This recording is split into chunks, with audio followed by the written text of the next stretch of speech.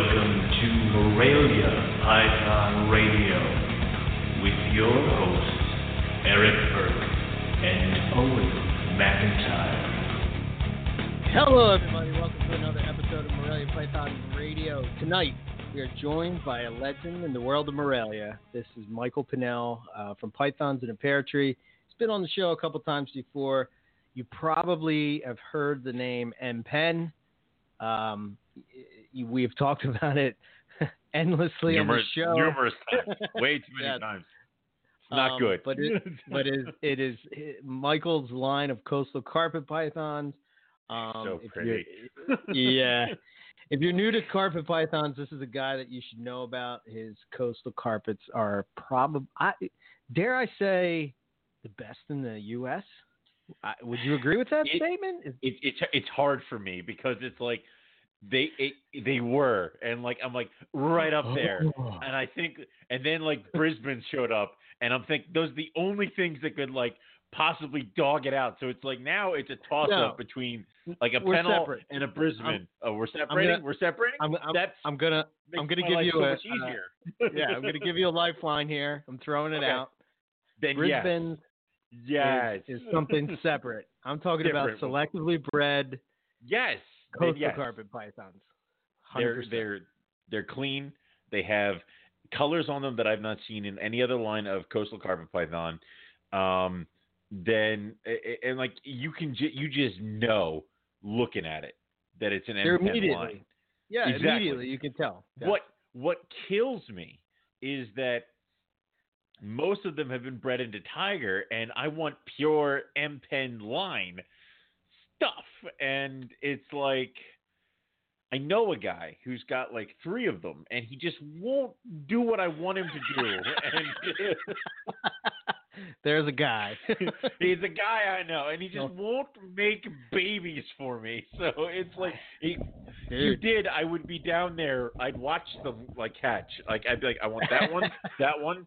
That one, this one, it's like, just give me the whole box. Bill me later. Yeah. Right. Yeah. I'll take these to sell at Hamburg, Eric. He's like, hey, would you sell those weapons? Yeah, I don't know. That didn't happen. What? They're mine now. Right. But interestingly enough, as much as Owen, if you listen way back to the beginning, Owen is the coastal carpet python guy. I mean, that was his thing. That was his favorite thing. That's what he did. That's all he did. He didn't do anything else. He didn't want any parts of anything else. You know, looking back, he's never been on the show when Michael was on. It was like, and now you are. Dude, I was talking with somebody today. I was talking to other buddy.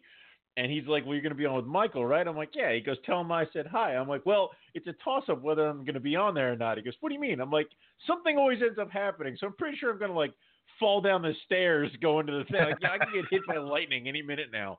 Like, something always ends up happening. And we met Michael at Southern Carpet Fest. And he was so, like, laid back and cool. And I'm, like, quiet because I'm like, I don't know what to say. And idiot, like, you know, you moron. But it was like, it's awesome, and he's such a cool dude, and I've loved his carpets and his line. That's like, we talk about what kind of got you into carpets and what kind of got you into the stuff you were working with. I mean, you saw your first couple like major lines of IJs, and you kind of knew that that's what you wanted to work with. Mm-hmm. I had a Dirt Ugly Coastal, followed by 2 Ted Thompson Coastals. And then I got an M-Pen Coastal, bright yellow, gorgeous animal. And I'm like, that's what did it for me. That was it. I was done. I was Coastals. I was M-Pens. It was like, that was my 4th snake. And, you know, I've been chasing that one since. Like, I've been trying to get an animal like her since I lost her, and I just can't get back there. So now she was the one that you bred to the caramel to way back. I never bred her. I never bred that one. Did you have a male? I had a boy, and I bred that. I had the thing is, like, I had a girl. I had this first girl, and then I picked up the male to breed to her, and she ended up dying before I got to breed them. And then I got another female, and I was an idiot and I split the pair and I sent them off with like a caramel and a tiger. And I'm like, looking back, I'm like, you moron, they were there. It's like, you had them in your hands. And if then, only older Owen could talk to younger Owen. Younger Owen was such an idiot. And then she bred the 1 year, and she had a clutch of tigers, gorgeous animals, which I sold all of them. Again, what were you thinking? So it's dear. I know, but then I know exactly what I was thinking. It was she's a proven breeder now. I'll breed her next year to what I want. That's great. And that was, do you remember the one that she got? She tore her intestine and ended up becoming septic. Yes. Yep. And I had to run her to Danish like an hour before the show. It's like, yeah, that was her, and that killed me. And then I had the male, and he was here for a while, and I think I bred him to a tiger, a jag. I bred him to a few things, and then he ended up dying and stuff too. But it's like, and then I haven't had an M-pen since then. So, you know, I think he ended up dying right around the time you got your 3. So I'm like, oh good, and then killing me. So it's like,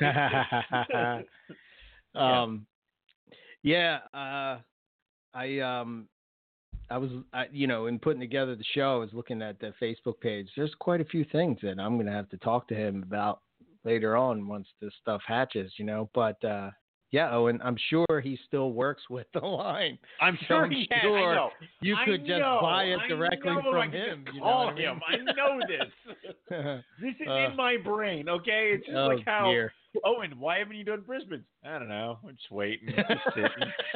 Right. Like, why haven't you done these things? I don't know. You know the people to call. I know. I'll get there. It's like, yeah, I know. All right?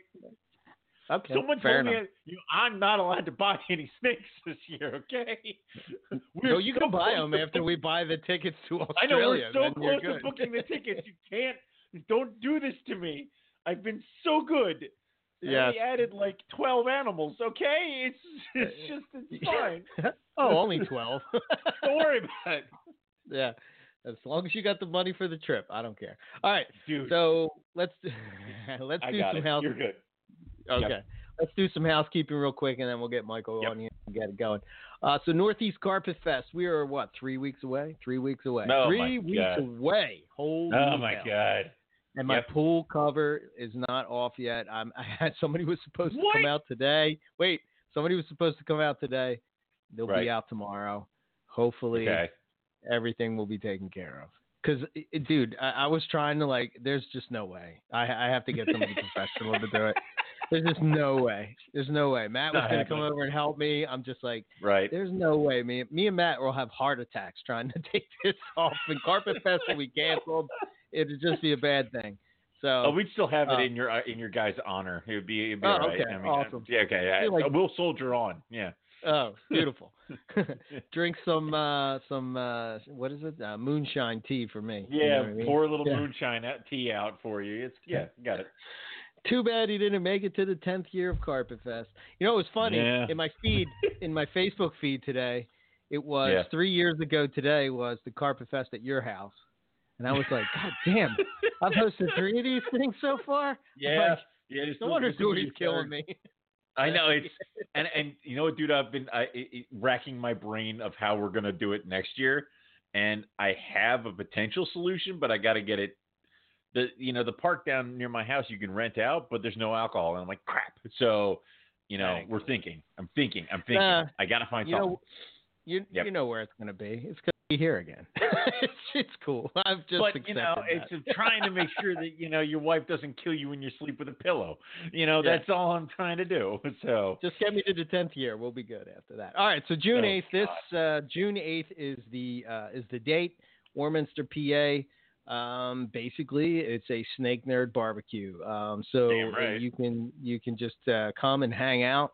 It's going to be amazing people. Apparently, it's also going to be Lobster Fest. I turn them loose and they just come out with all this craziness. It's like they don't even ask permission anymore. They just do, and I'm like, excellent, good, go. I totally fine with all you're doing. Yeah. Nick Scally messaged me today and said that the raccoons are going to have a feast in my backyard with all the Again? lobster shells that are left over. Oh, Because dude, I don't have there's lizards gonna be a this lot. year. Last year, I just collected all the uneaten crawfish, hosed them down, and gave them to my lizards. It's like I don't have them this year. So yeah, your dog's gonna be bringing in crawfish bodies like for the next 8 months. Yeah. So the food is going to be crazy. So let's just get something clear about the auction real quick, because I had a couple people message me. We're not doing an auction online. There's a couple reasons. One, the main reason, really more than anything, is that you can't do it on Facebook anymore. So there's no way to do it. Right. It's impossible. You can't do it. As soon as I'm not taking a chance getting pick of the week pulled away, and I'm not taking a chance getting our Facebook page and all that. So we're going to do a silent auction here type of deal, and it is what it is. It's going to be we're going to have all the items with bins out in front. $1 a ticket. You get a ticket, write your name on it, drop it in the bin. At the end of the night, we'll pull the winners. Obviously, bring cash, but we'll also be able to PayPal me to get your tickets. I'll have tickets to give you. Eric will have tickets to give you, and then I already volunteered Rob Stone, and then the other guy who I'm not even sure if we're allowed to say he's going to come yet. The one from I Cali. think that's secret. Yeah, I think that's secret. I think he wants to surprise everybody. Yeah, right. But I'll do something with him too. It's fine. The entire Morelia Python radio crew will be in effect. So there you go. Well, you take that if you want. Well, that was pretty much opening the barn door and letting the horse out. I'm pretty sure we got that. But anyway, but we'll do that. And then you obviously just, put your ticket in. We'll go from there. If you have anything you want to give to the raffle, please let me know, because I got to get this stuff going. We don't really have that much up front. People have kind of not been volunteering a lot of stuff. I'm not sure if you guys are just assuming that I will put your name in here because you've donated in previous years.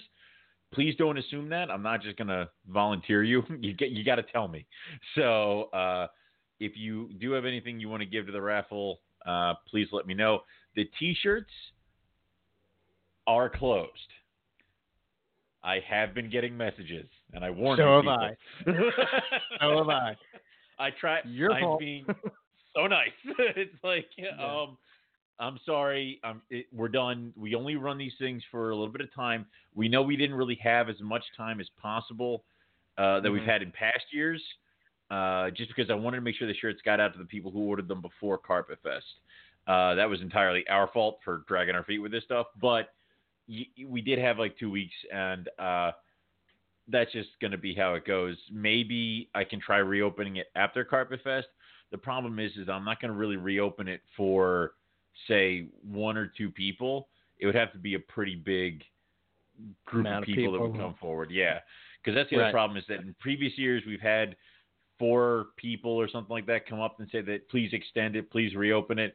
I've reopened it, and only 2 people out of those 4 have bought T-shirts after I've reopened it. So, I'm sorry you guys missed it. I really am.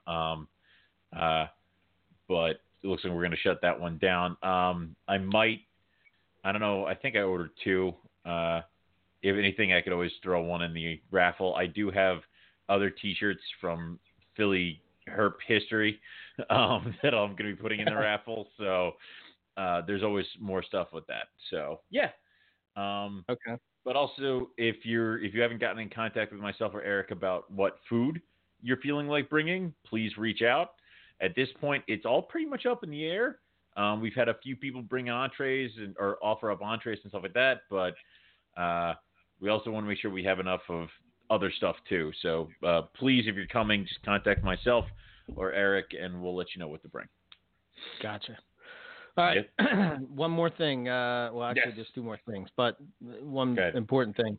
Ari is trying to, I guess, get to a certain. I don't even know what the amount of money is, but basically he's doing telemetry research on Boland's pythons, and he has a GoFundMe that he has going on. You can go check it out on our Facebook page. The link is there. Anything that you could give would help. So trying to figure out these awesome snakes, and Ari is pretty much the guy with boots on the ground, trying to figure out what makes these snakes tick. And then, so go give them some support. And if you need the link, I will post it. I'll probably add it to the show description after we're done. Yeah. And then one more thing, Heather, I hope I said this right. Malcolm, did you see that ring python that she has had like year after year after year, like the most stunning ring pythons I have ever seen. And then slowly but surely, like they've been getting like less and less black and more orange. I'm like, what is up with these things? And then that one that like it's orange from its neck down, except for this stripe down its spine. It's ridiculous. Makes you want to get some ring pythons, don't it? No. No, I was told to not do it. I have some of them, so one day I know. I will. Yeah, but I have to wait until, God knows when you and I can actually breed pythons again. Yeah, 2028 2028 maybe. Who knows? Oh my God, maybe we'll get above 2-3 clutches. Hooray! Yeah, dude, I got to tell you something. I have these Crebo. Mm-hmm. I love these things. They're oh so boy, cool. But it's like potato for the food. Like just heave it. Like don't go in there with tongs. Don't ever try to hand feed these things. Just chuck it because they'll catch it, or it's on. Like, oh my God, mouth open, flying at you. It's great. I love it. So nice. Get some. Well, we'll see them soon enough. We're going to be going to your place pre-Carpet Fest. So yeah, that's right. Cool. I have to like spruce it up. Everything. Yeah. Chop. You got 3 weeks. Yeah. Mm-hmm. Got it. Okay. I guess let's get Michael on here. Let's get going. Michael, welcome back to Morelia Python Radio. How you been, man? Doing well, guys. How are you? We're doing all right. So far, so good. So we're going to talk. I would like to say it's an honor to be back, man, and I'd like to thank you guys for allowing me to come back. Man, like the anytime, honor's all ours. You don't understand. You're like rock star status to us. You know what I mean? Come on, dude. Oh man. You're like, whoa, that's Michael Pennell over there. Yeah. I can't talk to him, dude. What do I say? I don't want to sound like an idiot. Like, Michael, do you, like, how is it now when, like, have you ever had to explain to people who are trying to talk about M-Pen coastals that you are M-Pen? Like, have you ever had to be like, no, that's my line. That's me, right? Okay, you know that, right? Like, Yeah, I've actually had to do that about 2 or 3 times at shows.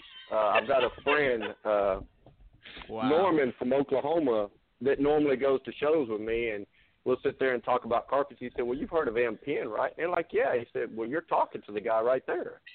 And they just kind of look all astounded. It's like, really? That's you? Yeah. I love it. It's like how I first had to explain to somebody. I'm like, well, you know what MBB means, right? And they're like, what? I'm like, Madame Blueberry. They're like, that means something? I'm like, what did you think it was? Just a bunch of letters? Like, no, we just felt like adding stuff. Like, no, of course it meant something. So, I imagine you'd have to, as we get further into carpet pythons, you might have to explain more and more that M-Pen is you, not just a bunch of letters we decided to throw in front of coastal. Oh yeah. So I figured since it's been a while since you've been on the show, right? Maybe you could just give the history of the M-Pen coastal carpet project and how you got from the beginning, because I know you started with Lemke animals and how you ended up producing these amazing coastal carpets. Okay. Like you said, they're Lemke animals. I got my animals in either 99, from a friend of mine named Rick Rollins, who had bought them directly from Dave and Tracy Barker. Mm-hmm. And, you know, talking with Nick, we'd done the research back, and, you know, the little history on them comes back that Lloyd Lemke was the first one to kind of have the line. And I worked with a trio, 1.2. I had this really nice, huge adult female that was like 10.5 foot. And she laid a clutch for me one time. I got 2 eggs and like 43 slugs. Well, I was heartbroken. But I got 2 eggs, and so I still have a male to this day from that clutch. And she was a lot darker than the other ones. Okay. The first striping where the M pin line comes from, my first year breeding was 2002. My first year breeding carpets, period. And it was these coastal carpets. And I still, to this day, have one of my striped females from 2002 that still breeds. I let her have this year off. I didn't really have any plans to pair her up with anything. But it was that year that I had started producing the stripes. I had some, you know, both the adults were kind of banded animals, but I actually had got stripes in 2002. And in 2003, again, I got stripes. And so I started kind of working with those and holding some of them back. And I want to say it was sometime in probably 2005, 2006. Mm-hmm. I've been talking with Matt Brock, if you guys remember him from way back. Yep. I do. And, you know, at that time I decided to go ahead and sell my jungles. I had a pair of nice VPI line jungles and decided to sell them to just focus on coastal carpets because I got to thinking, you know, if we selectively bred coastal carpets like we've been doing jungles, I mean, you guys have been around. You look at the jungles that we're seeing now compared to 20 years ago. And 30 years ago, they're nothing. You talk to Australians, they say the jungles we have aren't jungles. Yeah. Because of that selective breeding, you know, we've had. And now we have a very limited gene pool. But with that selective breeding, you're able to produce some animals that their colors just pop. And to this day, Eric, I have to say, man, I think you got one of the best trios out there. No. So you need to go ahead. You need to produce some so Owen can get at least a pair. Thank you. Just one female. Michael. Just one female. Yeah. I love those snakes. Now, I did the first, before I got her, she was bred to a jag. And then when I got her, I bred the pair together, and she got egg bound. And I had to palpate the eggs out of her, and I let her take basically it's been 2 years off, and I was thinking I was going to try give her a run in 2020 and see what happens. To me, that snake it's probably one of the most impressive snakes in my collection, the entire collection. And every time I show people that snake, they're like, "That's a coastal carpet?" I'm like, "Yeah, man." So I don't want anything to happen to her because even if I just retire her and keep her as a pet, it's amazing stuff, you know. Yeah. Oh yeah, definitely. Yeah. But yeah, dude, one of these days when you come up here and if you saw that snake, you would kick yourself in the ass for selling it. Well, I'm sure. Oh no, it was. If you remember when you started that coastal carpet Facebook group, you had that as the banner, and I messaged you right then. I was like, that's one of mine. It's like Owen said, you can tell by listening that it's one of those lines, you know. And I was like, that's got to be Eric. So I hit him up. Yeah, sure enough, that was that trio. Because I think that's when you posted it. You got it from that guy in Louisiana. Yeah. Because you didn't originally own them. So the story goes, for those that probably, some that know that some don't, I had put these animals up for sale, and there was a guy in Louisiana that had contacted me wanting this particular trio. Mm-hmm. And he said he would pay me on Friday. So I said, okay, well, you know, Friday rolls around. If he doesn't pay, then he'll kind of go back up. Like 2 hours later, Eric hits me up and says, hey, man, I won't pick them out. I want this trio. I said, man, they're already spoken for. But if the guy backs out, you know, you're next up. Well, the guy went ahead and paid for them, bought them. I shipped them to him. Eric contacted him and said, if you ever get rid of them, I want those animals. I didn't know what happened to them until I seen Eric posted up, and I was like, Eric got those animals. Yeah. Which was a score. Hell yeah, man. It was a score, no doubt. Yeah. Holy crap! Eric killed a guy and took his snakes. Like, yeah. Yeah. Yeah. Yeah. But yeah, I'm gonna have to post that picture over in our chat as we talk here. So yeah, that's that. I mean, when you started working with that, over the years, have you seen? Did the project go where you wanted it to go? I mean, have you changed directions? Are you still looking for the same look, or? Wow. I mean, to tell you honestly, it's kept some of the same line of what I was looking for in that project, but then I'll get an animal or two that makes me hold back and go in another direction. Okay. You know, you actually posted up this picture of this really dark striped female. Yeah. And I bred that to a caramel stripe. Okay. So I figured, you know, a lot of the caramels we've been seeing, something about caramel and stripe just don't go well. If you get a nice stripe, it's a dirty caramel. If you get a really nice caramel, it's not much of a stripe. So I thought, why not try with a dark one?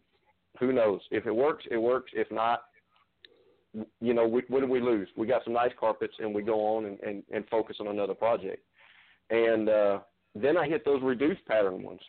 And so now it opened up a whole another project, reduced pattern. And I've got, you posted a couple pictures of some of the reds that I've got that kind of magenta looking red with a black bordered stripe down its back to, you know, reduced pattern that almost has a jag look, but no jag. I'm one of those. I sold all my jag stuff off last year.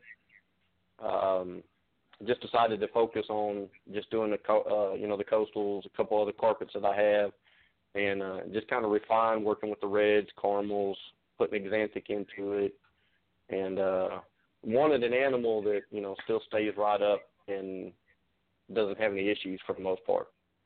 Yeah. Although I still love jags. I mean, don't get me wrong. They're gorgeous animals. It's just something I chose to part with and just focus on what I had. Yeah, that makes sense. I mean, I sometimes toy with that same decision. You know, it's like, yeah. Yeah.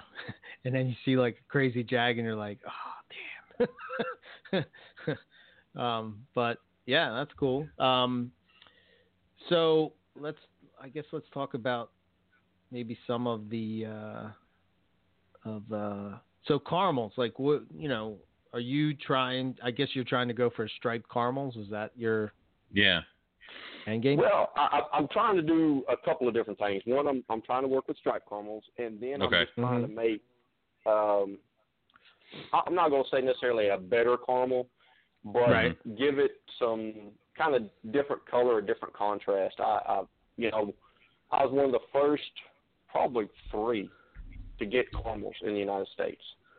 Right. Besides Nick and myself, I think there was one other guy. Same thing with Brisbane's. That right now, as far as I know, at least last year, there was only 3 of us with breedable adults. Yeah. Right. Owen, I got some Brisbane's for you. I unfortunately have already sold my soul and made that deal, but I'm gonna send you. I got to send you a picture of my original M pens. I will take anything that looks like those. Just send it to me, and I'll figure it out later. So, you know. Gotcha. Yeah. But yeah, so I had that original caramel female, and I bred it and kept back some offspring. And this year, I got a clutch in the incubator from caramel to caramel that I've held back just to see what it does with the supers, and you know, if it cleans up the caramels, gives them a different contrast, different pattern, and how it is, because they're also bred into that M pin line. So we'll see how that kind of works, because that M pin tends to have the kind of that lime green, yellow, just kind of color that is an M pin when you see it. So I'm trying to see how that kind of works with caramel, and who knows, I might wind up with 3 or 4 different animals that put me in 4 different projects.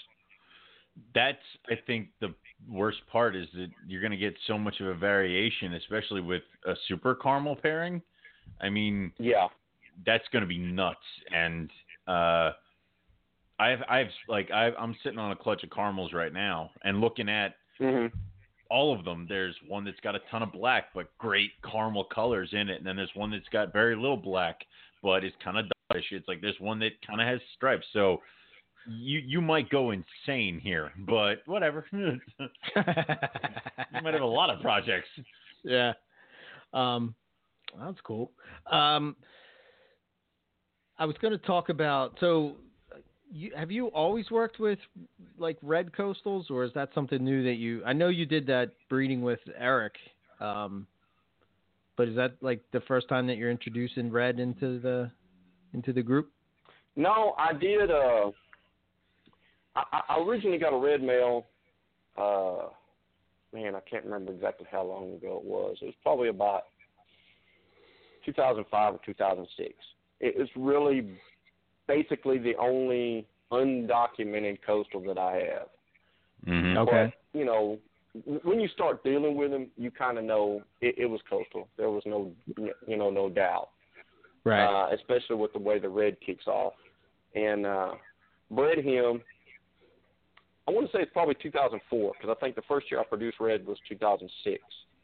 Yeah, and I've kept some of those females and a male. And what I've noticed, I've got some of these dark coastals. It's a red coastal, but it tends to have it's almost like a really dark magenta type color. You can see the red kind of showing through, but it's very dark. And then I have some that are kind of brick red, and then I'll have some that are muted red. And so I held on to some of them offspring, and now I'm kind of working with doing the reds. I'm not sure if I'm going to put them into caramels. Probably at some point I might, but I think the problem, I talked with Nick a few years back that when you start doing the caramels, caramel is a genetic basis trait, and red is more phenotypic. And so jiving the two together, not really knowing what you got, you don't want to sell something as a caramel that's not. If somebody's expecting to, expected results. Yeah. So I think I might try to keep them separate, but put maybe Xanthic into it to kind of see how these Xanthic reds tend to look versus Xanthic caramels. Because I think, an Xanthic super caramel is just going to be awesome. I'm working on it. It's weird. It's weird you say that. So this past in 2018, I did. So the pairing was a jaghead Xanthic to an Xanthic zebra, right? And I pop out this red. I don't know if it's Xanthic, but it's red. It's like a red zebra. It's wild. Oh, you know the one I'm talking about, that? Owen, right? Yeah, he came from that. I didn't, dude. I can't remember my pairings. You expect me to remember yours? Like, geez. But if it's any indication of what those two genes may look like, it's pretty sweet, man. I know there's jungle mixed in there, but it's really nice. So I'm surprised. I imagine, especially with zebra pattern. Oh yeah. Yeah.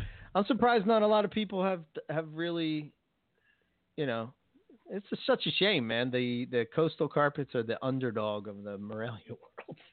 There's so much potential. Well, yeah. Michael, are you crossing? Well, I think they were. Yeah. I think they were. And then the more, especially like with Xanthic and caramel came in, and now the locality of Rockhampton and Brisbane has kind of revived it. Now I think the IJs were kind of the underdog. But now with the new influx of farm-raised animals and the new blood that Steve Katz never brought in, it's kind of revitalizing them a little bit. As a matter of fact, I got a pair of IJs coming from Billy Hunt. That really nice, light IJs that he produced. I got a pair coming from him. Nice. Yeah. The GQ M Pen stuff. That crazy, really, really light animal that he had. Yeah. That's good. Mm-hmm. That's a nice score. It's going to be really weird in a few years when jungles are the underdog because everyone just has really nice black and yellow jungles. And it's just going to be like, everybody, all their projects are going to be Coastal and IJ, and then everybody will just have a pair of really nice jungles. Never going to happen. Full circle, man. Full circle. Full circle. I don't know, man. You never know. Like you start making the right animals and they have the right looks. I don't know. Michael, have you started working with Xanthic into the M Pen line? Not yet. I will probably do that next year. I bred Xanthic to caramel this year. Okay. To see, try to get some holdbacks. I actually got a pair from last year that I held back because it was a really bad clutch, and I think I wound up with one pair of caramel head Xanthics. But I was trying to get some more so that I have a wider group of animals to pick and choose from. Yeah.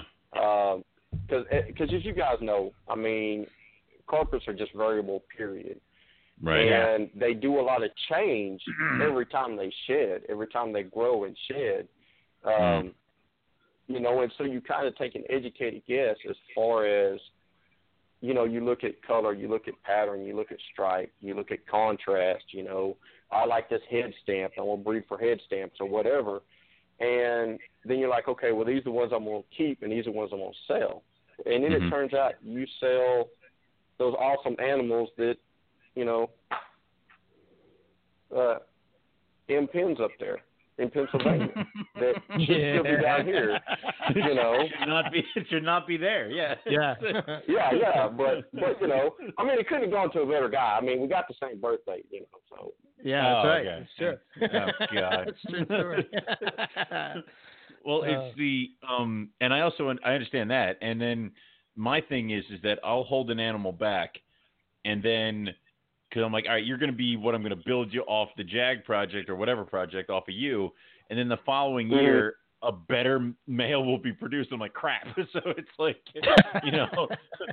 all right, you're out. And it's like, and then this one comes in. So it's like I am constantly replacing my own holdbacks with my own stuff. So it's I guess a bad thing. I don't know. It's probably a good thing when you think about it, but it's hard to pick and it's hard to choose. And like you said, with carpets being so variable, where you have one idea because of the animals that are right in front of you, everything changes the next year with more babies coming. So, yeah. Oh, yeah. Those ones, and I know Eric was going to talk about it here in a little bit on those reduced patterns. I kept like 11 out of that clutch, and I've narrowed it down to 8 now. It's like, what am I going to do when they get, adult size, and I've got 8 more, and that's not what I've been holding back, from 2017 and 2016, and some of these other. And it's like at some point in time, something's got to go. So I think what I tend to do is you as they start feeding and getting some size and start shedding, you start picking out the traits that you like. And I think that's what's so good about it is Owen can have one direction, Eric can have a direction, I can have a direction, Nick can have a direction. Right. All the Ted, all these guys that do coastal carpets, and it doesn't all have to be the same one. You have certain things you pick, and as you start breeding for those traits, you wind up with so many different variables that everybody has almost their distinct line. Right. That builds off of. I mean, I can look at some of the animals that Nick's produced and say, yep, that's a Sylvester line animal. There's something about the head structure on those animals that you can tell right off the get-go. Yeah. Did you ever work with that line? Did you ever work with that line of coastal?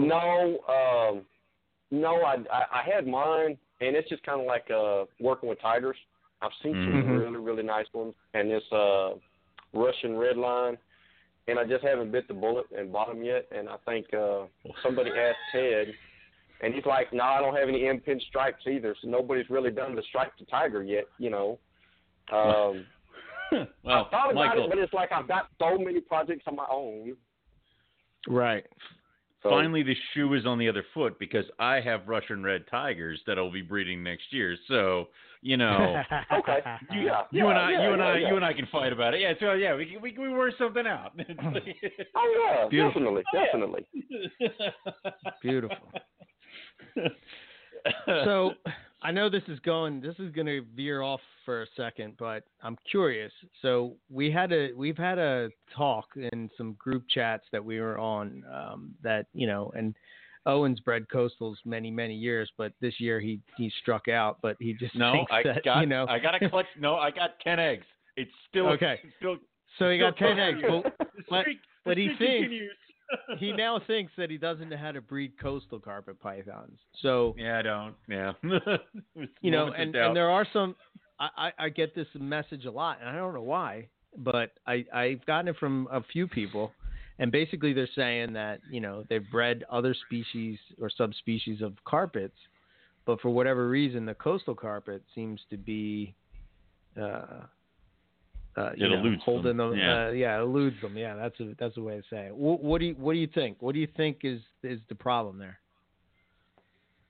You know, I think a lot of it is not necessarily what they're doing, but I think, you know, if you look back over the last several years, you'll have, well, throughout the country, everybody will either have really bad odds with the clutch, a high slug count,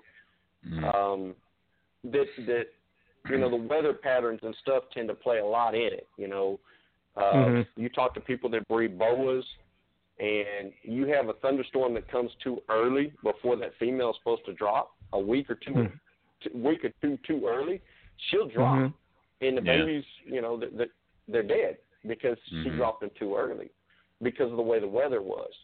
So I think a lot of it, you know, barometric pressures and stuff plays a lot in it. Sometimes it gets colder in some years than others. You know, I could tell you how I breed my coastal carpets, but it's not going to be the same thing and work for you in Pennsylvania that it does in Texas. Right. You know, I talked to a guy in Tennessee years ago, and I said, look, I'll tell you what works for me. You can try it, tweak it however it works for you. Matter of fact, I think you guys actually start cooling yours down long before I even think about doing mine. Just because naturally it gets colder outside. So you naturally start cooling yours down before, I think it's December before I start cooling mine down. Right. Yeah, I mean, because why are you going to fight outside? If outside's getting, you know, close to 60 degrees or even like into the 40s, you know. Here's the thing, though. As of recently, what it'll do is in October. So I used to start. Halloween would be. Yep. You know, that would be my time to say, okay, I'm not going to feed these. You know, I don't feed anything through October. Halloween is when I would start to drop the temps. But for whatever reason, you know, I would start to drop the temps, and then like, you know, in November it's like 85 degrees, and you're like, what the hell is going on? Yeah, it would snow. It would snow on Halloween and then be 90 by freaking Thanksgiving, and you're like, all right. So yeah, I can see that waiting. So I guess I mean, you're in Texas, so what's your approach? What do you do with coastal carpets? Is there a certain time that you start? Well, it's like you said, you chose Halloween. Mine's typically around Thanksgiving. Right at the end of November, going in the first week of December is when I start cooling, because I kind of try to work with the temperatures that I have. But it's like you said, I mean, we can go up on Christmas Day, it's 75. You know, we typically in East Texas get our coldest weather around Super Bowl. Late January going into about mid-February is when if we get any ice, that's when we get it. That's when it starts to really get cold. Dipping down into the 20s sometimes, a little bit of sleet here and there. It's not in November and December. It tends to fall so much later. So it kind of throws off when everybody's already starting getting clutches. Matter of fact, I didn't get to post the pictures yet, but I finally had my first clutch hatched yesterday. It was red coastals. All nice. 18 out of 18 eggs hatched. Nice. Sausage Fest, 11.7. Oh, God. So I have some really nice red males. But, everybody else has already got stuff that's, because I bring it back up, Billy Hunt for the IJs, that was almost a month ago. Mm-hmm. And I'm just getting these to hatch now. And then they're going to start finally kind of rolling, and then I'm going to be really heavy going into June, July with a lot of babies to feed. But that's just kind of the way it rolls for different parts of the country. I mean, like Nick's still getting eggs. I think he just had a Darwin or something on eggs like last week. Yeah. Yeah. It's weird. So it just kind of fluctuates and throws off. I mean, you could do your best to kind of set the temperatures where we want them, but you can't really fight Mother Nature. No. And it's in our best interest to kind of work with her where we can. Otherwise, you got a really high electricity bill because of the heat or the AC that you're blowing. So right. You try to work with it. Okay. Yeah. So you think when you're getting them, cooling them down, what's your temp that you shoot for? 70? Or? Actually, I don't really try to get them that cold. I think I drop to about.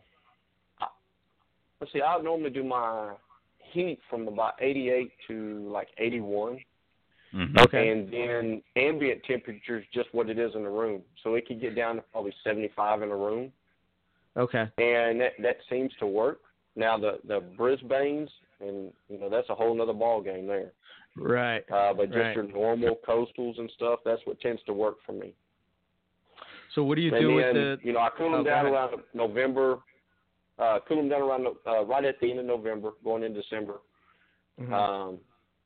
So you kind of make sure 2 weeks prior to that they've had their last meal, get plenty of time to evacuate everything out.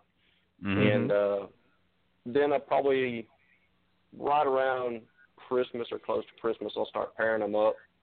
And then you start to get a little bit more activity in January, and probably about, end of January going into Super Bowl is when I start warming the temps back up. So they're probably kind of in a cool state for about 2 months. Okay. Yeah. Now, do you give them heat? Give them heat during the day and then drop them down at night? Yeah. Okay. That's how you avoid RI. So what's the difference with the with the Brisbanes? Now the Brisbanes, man, that's a whole other ball game. It's like Brettles and Inlands. You actually have to drop them a lot cooler. So what I do, and I'm hoping to move. Lord bless me, this year I'm moving into another house, and I have a dedicated shop. But my snake room, I have another room outside of it that's kind of in the garage, and so I tub up the Brisbanes, I tub up the Inlands, and at night I take them in a room where I cool my colubrids. It's a little room off to the side that's got the hot water here, and the little kind of closet, and then I have my rack freezer in there. So I have a little bit of heat produced, but if it gets cool outside, it drops in there, but not dangerously low. So normally it's running probably 55, 60. And then every morning I'll bring all the carpets in and just leave them on the snake room floor. Because generally on the floors in the low 70s, and in that native habitat, it gets cold at night. I mean, diamonds would be the same way. It gets cold at night and then it warms up during the day. So I'll do that for about 2 to 2.5 months.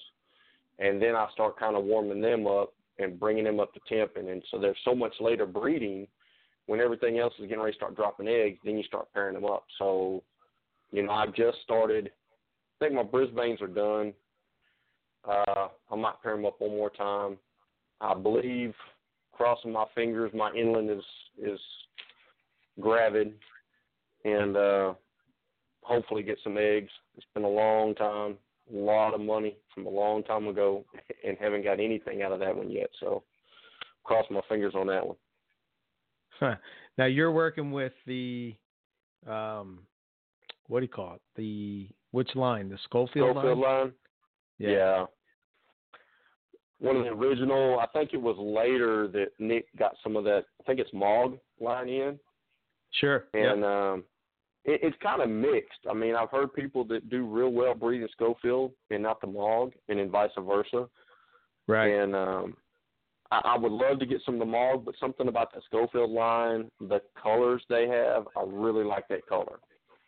And it just kills me as much as I kind of put into that project way back. I got them like the next, that first year, Campanetto brought some Produced in. them? Oh, yeah. Well, no, he didn't produce them. He brought them in out of Europe. Okay, right. And it was the next year that Nick brought some. He hooked up and started working with Paul Harris, and so it's the next year that he brought some, and that's when I bought mine. So that's been a long time ago. Wow. A long time ago. So, yeah. I noticed now I work with both lines, but I noticed that the Schofield line seems to be not as red as the Mog line. Like, at least for mine, like the Mog line has those reds down by the base of the tail, I guess. But it's really, really nice, Whereas the other line seems to be they're nice too, but they don't seem to have that red that pops. It's just really the black and the and see, I think that's blue. what I've liked about those Schofields that I always call it like a steel gray gunmetal blue kind of color, especially on the belly, and I really like that line just for that. So if I had the Mog, now I think there's some people that have actually crossed the two because an inland is an inland. But I just like the color that the Schofield has. Yeah. So I'm hoping to produce some and see where it goes from there. Because at least I could cross something else off my list finally. Yeah, right. Man. That list. How many species of pythons have you bred? I know you just have to be. I've done coastals, jungles, Borneo shorttails, of course, ball pythons. Everybody's done those. Children's spotteds.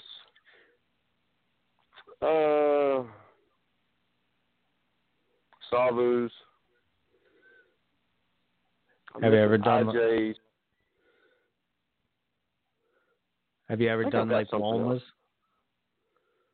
No, not yet. No? Okay. I don't even own any Walmas yet. I need to. But it's finding room because I have so many coastals. Right. I have so many coastals. So, it's if I had the setup you have, Eric, with where I can afford to keep everything for 2 years after I hatch it and have all these cages, be like, let's get some Walmas and some blackheads, just a couple what the Bolins.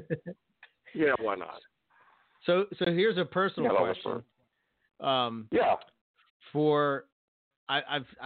have a regular room where the ambient temperature, it's like 78 at night, 82 during the day, right? That's the ambient, that's the heated room.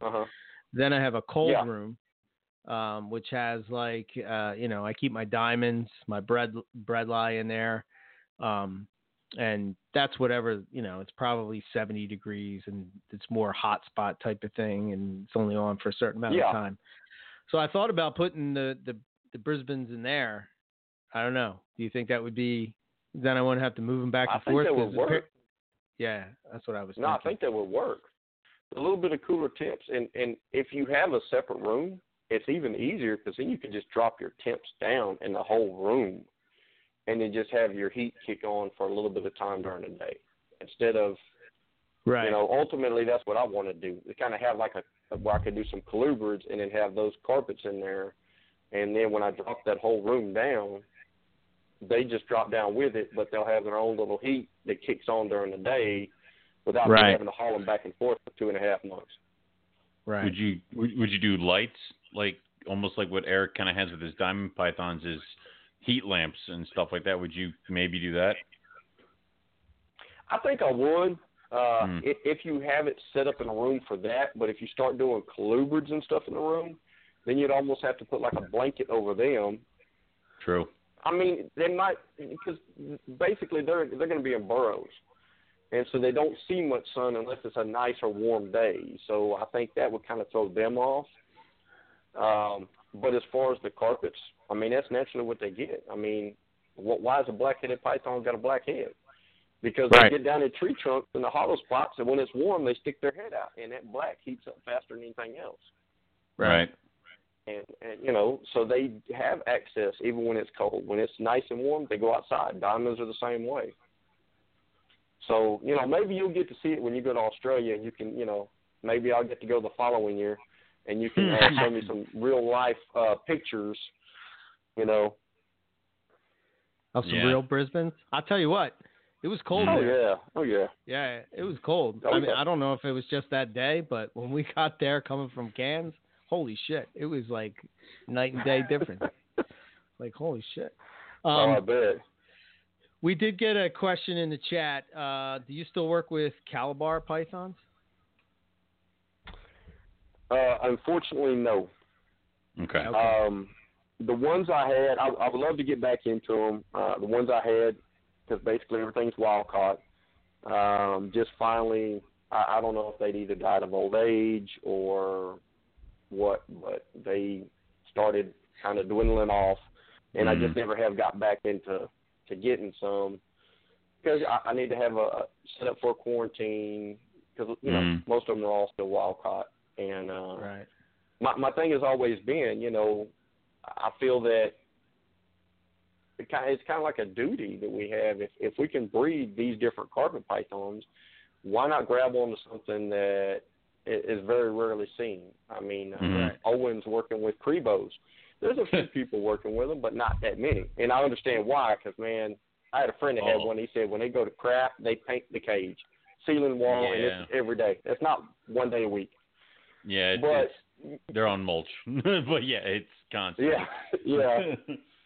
But you work with something that's not readily worked with, and maybe not ever make it mainstream, but enough to have a reassurance population so that if it ever closes down and it cannot be imported in anymore, there would be some here that could maybe satisfy at least some of the look. I mean, if nothing else, I think they only do like 3 eggs at a time. You sell them 3 babies off, you wouldn't have to have a big waiting list. True. Yeah. You know, it's not like sitting on, you know, a retic clutch of 80 eggs and 80 babies, and there's not a whole lot of people wanting them, and you're sitting here holding it. 3 eggs, there's bound to be 3 people you can find that want to capture bred Calabar. And the problem is that retic babies are born the size of like a year-old carpet python, so, you know, good luck with that, too. Oh, yeah. So, Yes, sir. But no, that's awesome, and I like the idea of picking something that's not readily bred. I may have gone a little overboard with that, where I just have a bunch of pairs of pythons that never breed and just stare at me. So, you know, it's like, Well, I mean, if you guys look back, you guys have kind of been in the history of it, and I know Rob Stone's always posting up herp history pictures. But if you go back to when what was it, Kakowin tortoises out of South America used to come in like crazy, and then they closed down the import, and you can't find them no more. I remember old articles in Reptiles magazine on those Egyptian tortoises, like full grown, 5 inches big. That's it, and you can't find them. You guys remember the Rankins dragons, the little miniature bearded dragon? Yes. Henry Ross and I. Yes. Can't find those anymore. You know, and what was that other one? Shield-tailed agamas, club-tailed agamas, that had very similar requirements to a bearded dragon. You know, and it's like, if you ought to breed bearded dragons, try your hand at a little something different. Right. Who knows? It might even be easier. It might be the next crested gecko. I mean, who would have thought crested geckos blew up like they did? Right. from a small handful of animals that came in. Yeah, they were almost extinct, right? I mean, weren't they like pretty much gone? Yeah. And not anymore. They can't get rid of them. No. Like mites. Yeah. And then Campanetto kicked them up to a whole other level. Oh, yeah, God. Oh, God. Yeah. His website. But it's like, and it's funny because you also see the stuff go in reverse, because when I was getting into it, monkey tail skinks were, you'll never see them again. They're gone. They're class 1. For the most part, yeah. And now I see them at shows regularly. Yeah. It just is so weird how that and I stuff think turns. a lot of that, I thought a lot of it does, when I was starting to get into reptiles, because a lot of times, this was before a lot of shows and stuff started kicking off, I met a jobber, and that's where I got my first ball python. Everything was straight wild caught. Well, he had this lizard. Well, I went to a pet store, and they had an Egyptian Uromastyx. Okay. And if you've ever seen an Egyptian, all your regular Uromastyx get like 14 inches long. Egyptians get like 3 foot plus. They're huge. And I'd seen one at the pet store, and I was like, man, I want to save up my money and get it, and get a tank and everything I want for it. And went in another time, and it was gone. Wound up going to this jobber, and he said, you know what? I've got one coming in. I said, hold it for me. I want it. I was getting ready to go to New Bronzeville's, to the Guadalupe for a couple of days, and told them, I just heard that they just hit the CITES list, and so you wouldn't find them no more. I said, so I want this one. Man, when I came back, got in contact with him, he said, apparently what you told me was true. This guy came in and paid more money than I think you could have afforded. Holy So I really crap. couldn't get mad at him. Yeah. I really couldn't get mad at him. Business is business. I didn't put a deposit down or nothing. It was, a good faith thing. But it is what it was. So I lost that, and now you can't really find Egyptians anymore. No. Whether it was going to be my thing to breed or not, I did keep Mollies and I think a Somali for a little while. And I liked them. I mean, they were cool-looking little lizards. That whole dinosaur look to them. And just something else that was kind of lost, that we don't see anymore. And you look at the advances we've had in so many different areas. Ball pythons, I mean, all the older guys will tell you, man, I remember when you couldn't give normals away. You actually had to pay somebody to take them away. Now, this is the one that's got all the everybody's in it, all the money and everything for all these different morphs that are popped up, and we're starting to see more in carpets and different animals that have all these other morphs. But what about all those other ones that were out there that you don't see? I mean, look at was it Ryan Young that just had that clutch of Dunn's pythons? First clutch in 20 years? Right. Yeah. He actually just posted a picture of the babies up, and they're like, man, did you see that pink. silver one? Yeah. He's got that one silver one. Yeah. It's crazy. That's really cool. I mean, I remember when those were on price lists, and it was like, really? It was a price list from a guy out of Florida, and I never really heard of him before. And I think I seen him on price list like twice, back sometime in the 90s, and then that was it. And now Ryan just happened to keep some, and I believe it was I can't think of his name, KJ something out of Florida. The other, you know who I'm talking about. Yeah.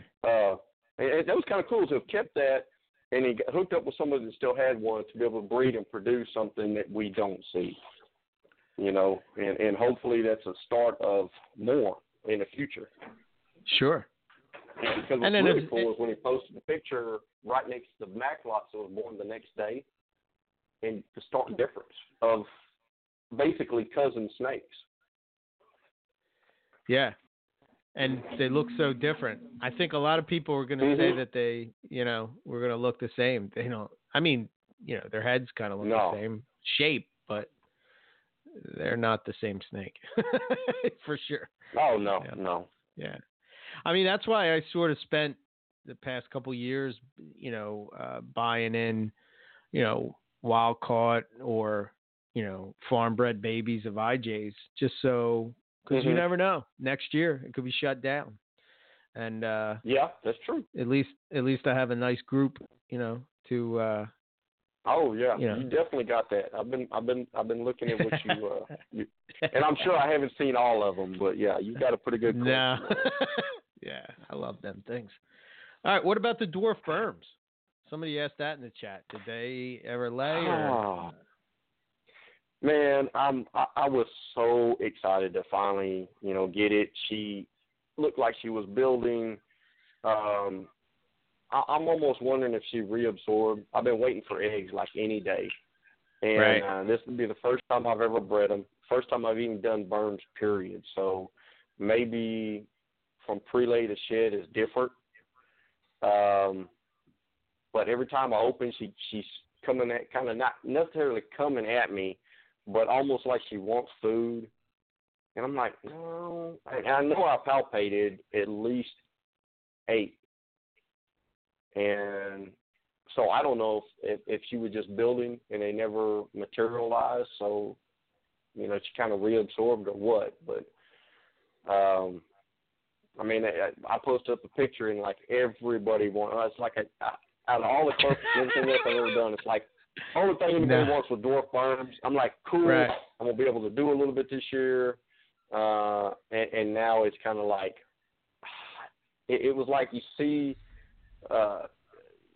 it tangible, and then all of a sudden it becomes smoke. It just disappeared. So I'm not saying it's done, but it right as of now, I don't have eggs, and I don't know for sure if she actually took. She sure looked like it. I mean, she blew up, she swelled up. I palpated. I would say eggs. They could have just been really big follicles. I guess I'm gonna have to start doing like everybody and start cheating and buy an ultrasound machine.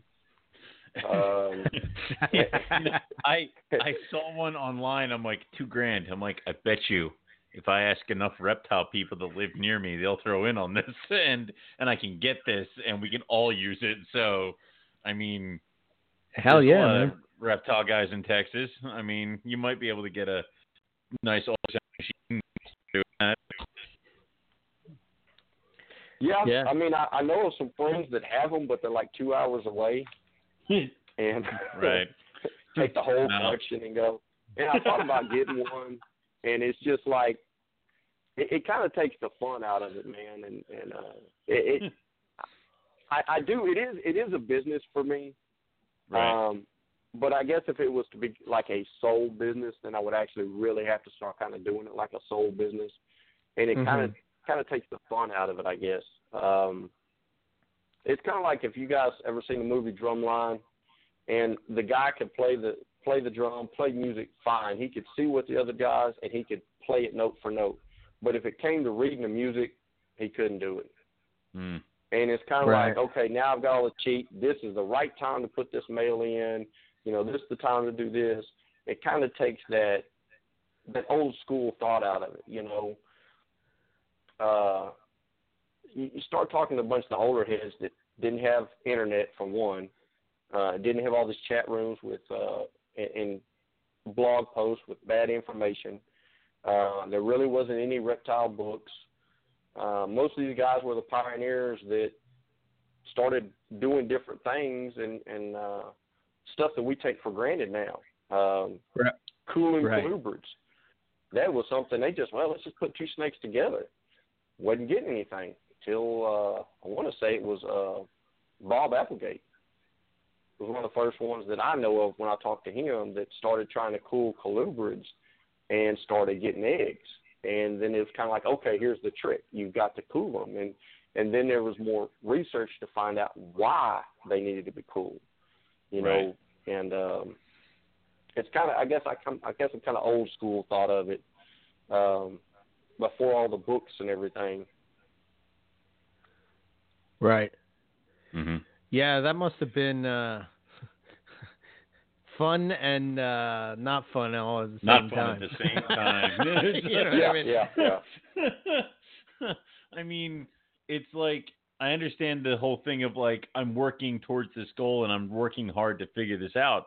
But it's like, I mean, and I also, don't get me wrong, I'm pretty sure that half the people who are getting into reptiles now take all of that stuff for granted, like the websites and the books and the articles and stuff like that. I mean, I can see that, like how going across country in a covered wagon might be kind of fun.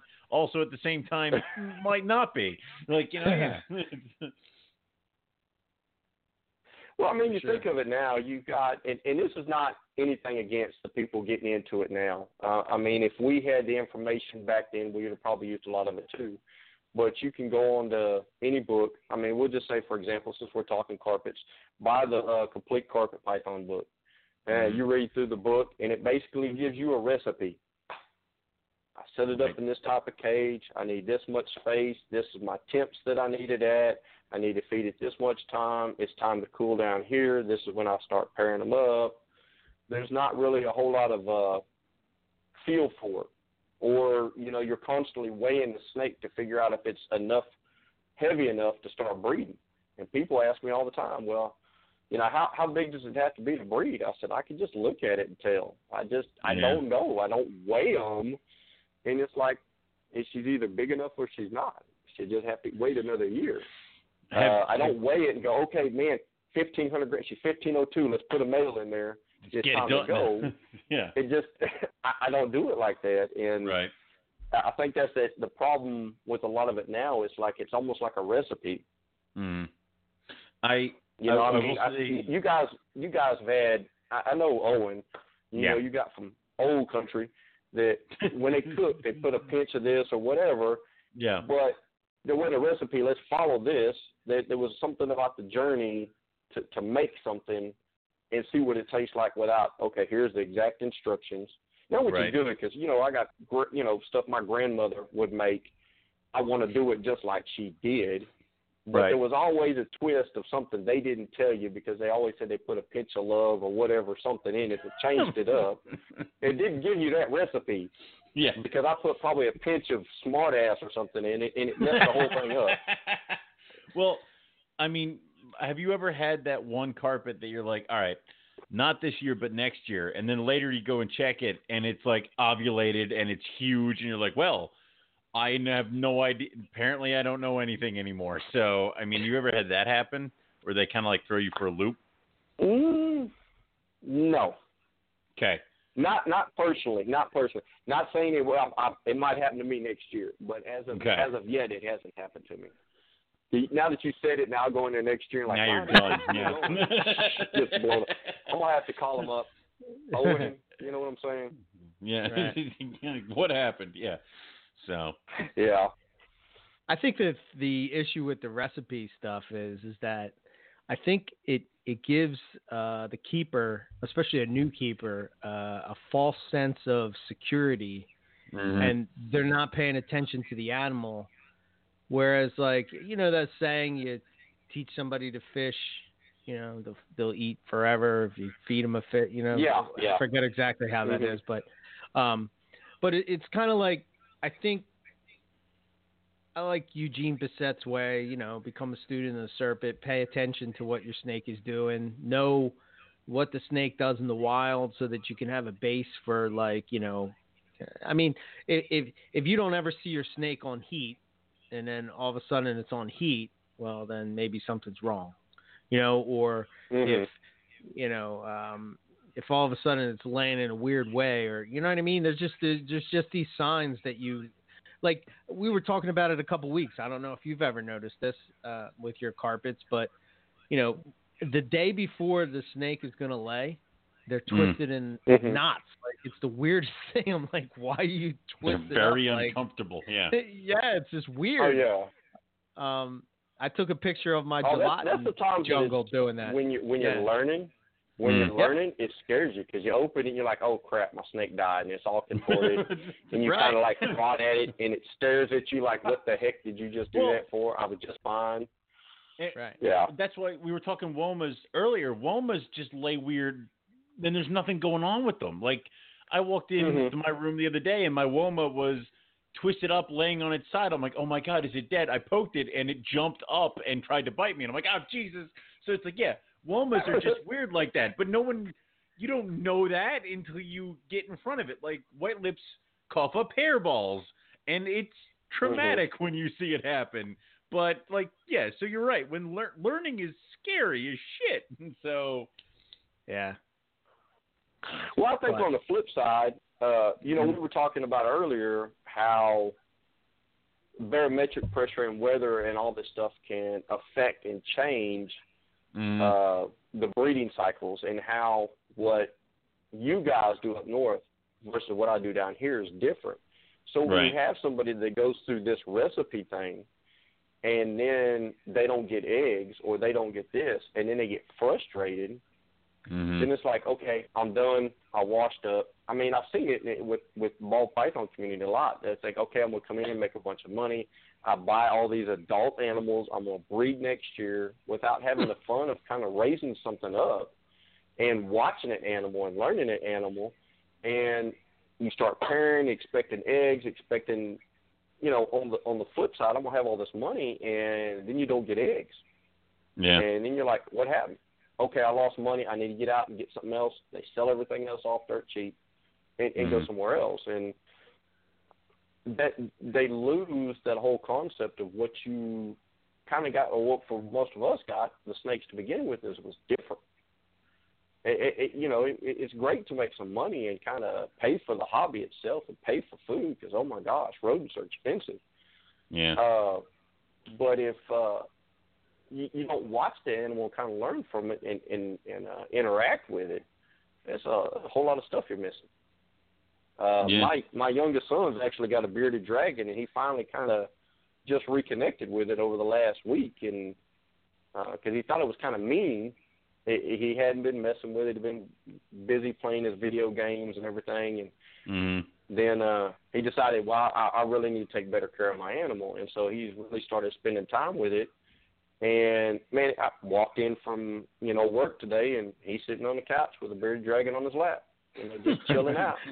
And that is why we did this to begin with. It's that difference, there's a lot of kids that grew up that were hyperallergenic. They couldn't have cats. They couldn't have dogs. A reptile fit the bill. Right. And that's what it was. And so even going to shows and selling snakes, it was see that little kid's face light up. Or the adults that finally got out of college and have always liked animals and always liked snakes that finally can get one of their own and see their face light up and their interaction with it. Or somebody coming to me that's had a few and then they just started breeding and they're telling me about, their breeding project and what they've got going on. The excitement that they have is contagious, man. And that's what that's what I like about this hobby, Oh yeah. Yeah. For sure. It's definitely it's exciting when you see people coming in and they're new to it. I kind of remember when I was new to it and how exciting it would be. You just kind of stare at the cage that the snake was in and just watch it like, wow.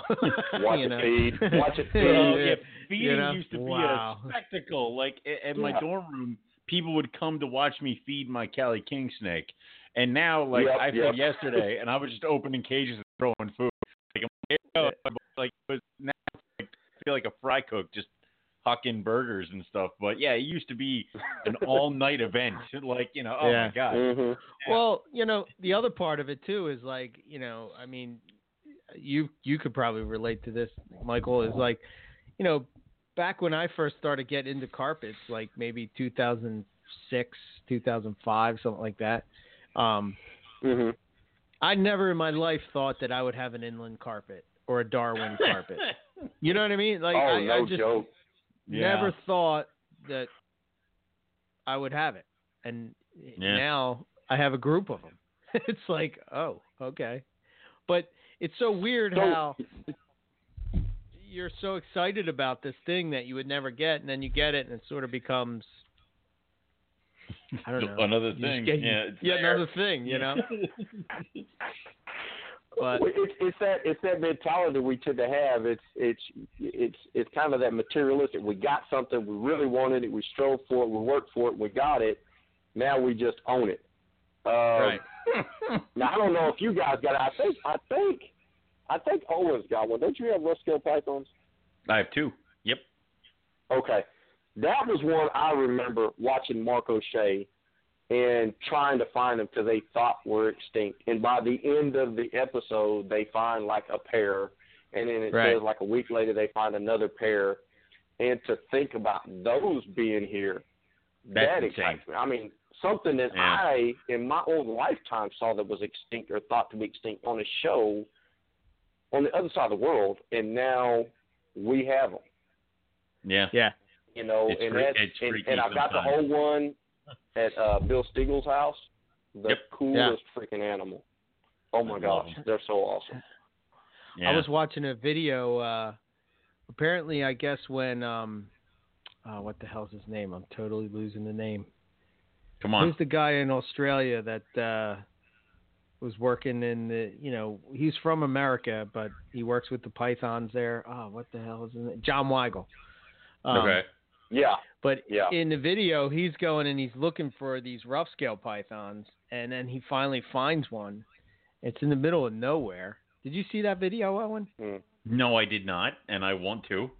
I'll have to share it with you guys. Yeah, I'll send it over to the message when we're done so you can check it out. But it's really cool because they go in the middle of nowhere, and then the boat gets stuck and they can't get the boat out, and it's crazy. Dude, I was playing with mine yesterday because I was redoing their cages a little bit. I'm like, I know we just talked about how like you get the animal and you're like, it's mine. I'll get rid of all my carpets and just keep nothing but roughies. Eventually, that's my retirement plan. Right. That's it. Right. I fold. I'm done. Just roughies. Love those things. One day, will you get into roughies, Michael? Yes, that is the plan. One day. Much like you guys have got your money saved, mine is. I got to get this. Get moved into another house and get my building, and then say, all right, it's time to really put some effort into it now. Nice. I fear a building is my next step because I'm slowly turning parts of my house that I swore would never have snakes in them into other rooms. So I think the next step will eventually be a building for me. I mean, is that where you're headed now? Is you got too many and got to get one of those? Well, it's kind of that. I mean, I've dummied up a kind of a room in a 2-car garage, and that's where I'm keeping now. Because one, my wife isn't crazy about snakes in the house, and when we started dating, I actually had one bedroom that had nothing but snakes in it, and in my actual bedroom, I had my incubator and 4 adult carpets. And she swears my 2002 female hated her because it was always ire every time she came in the room. and she told me I was going to have, she said it was either me or her. And I said, well, I'm not getting rid of her.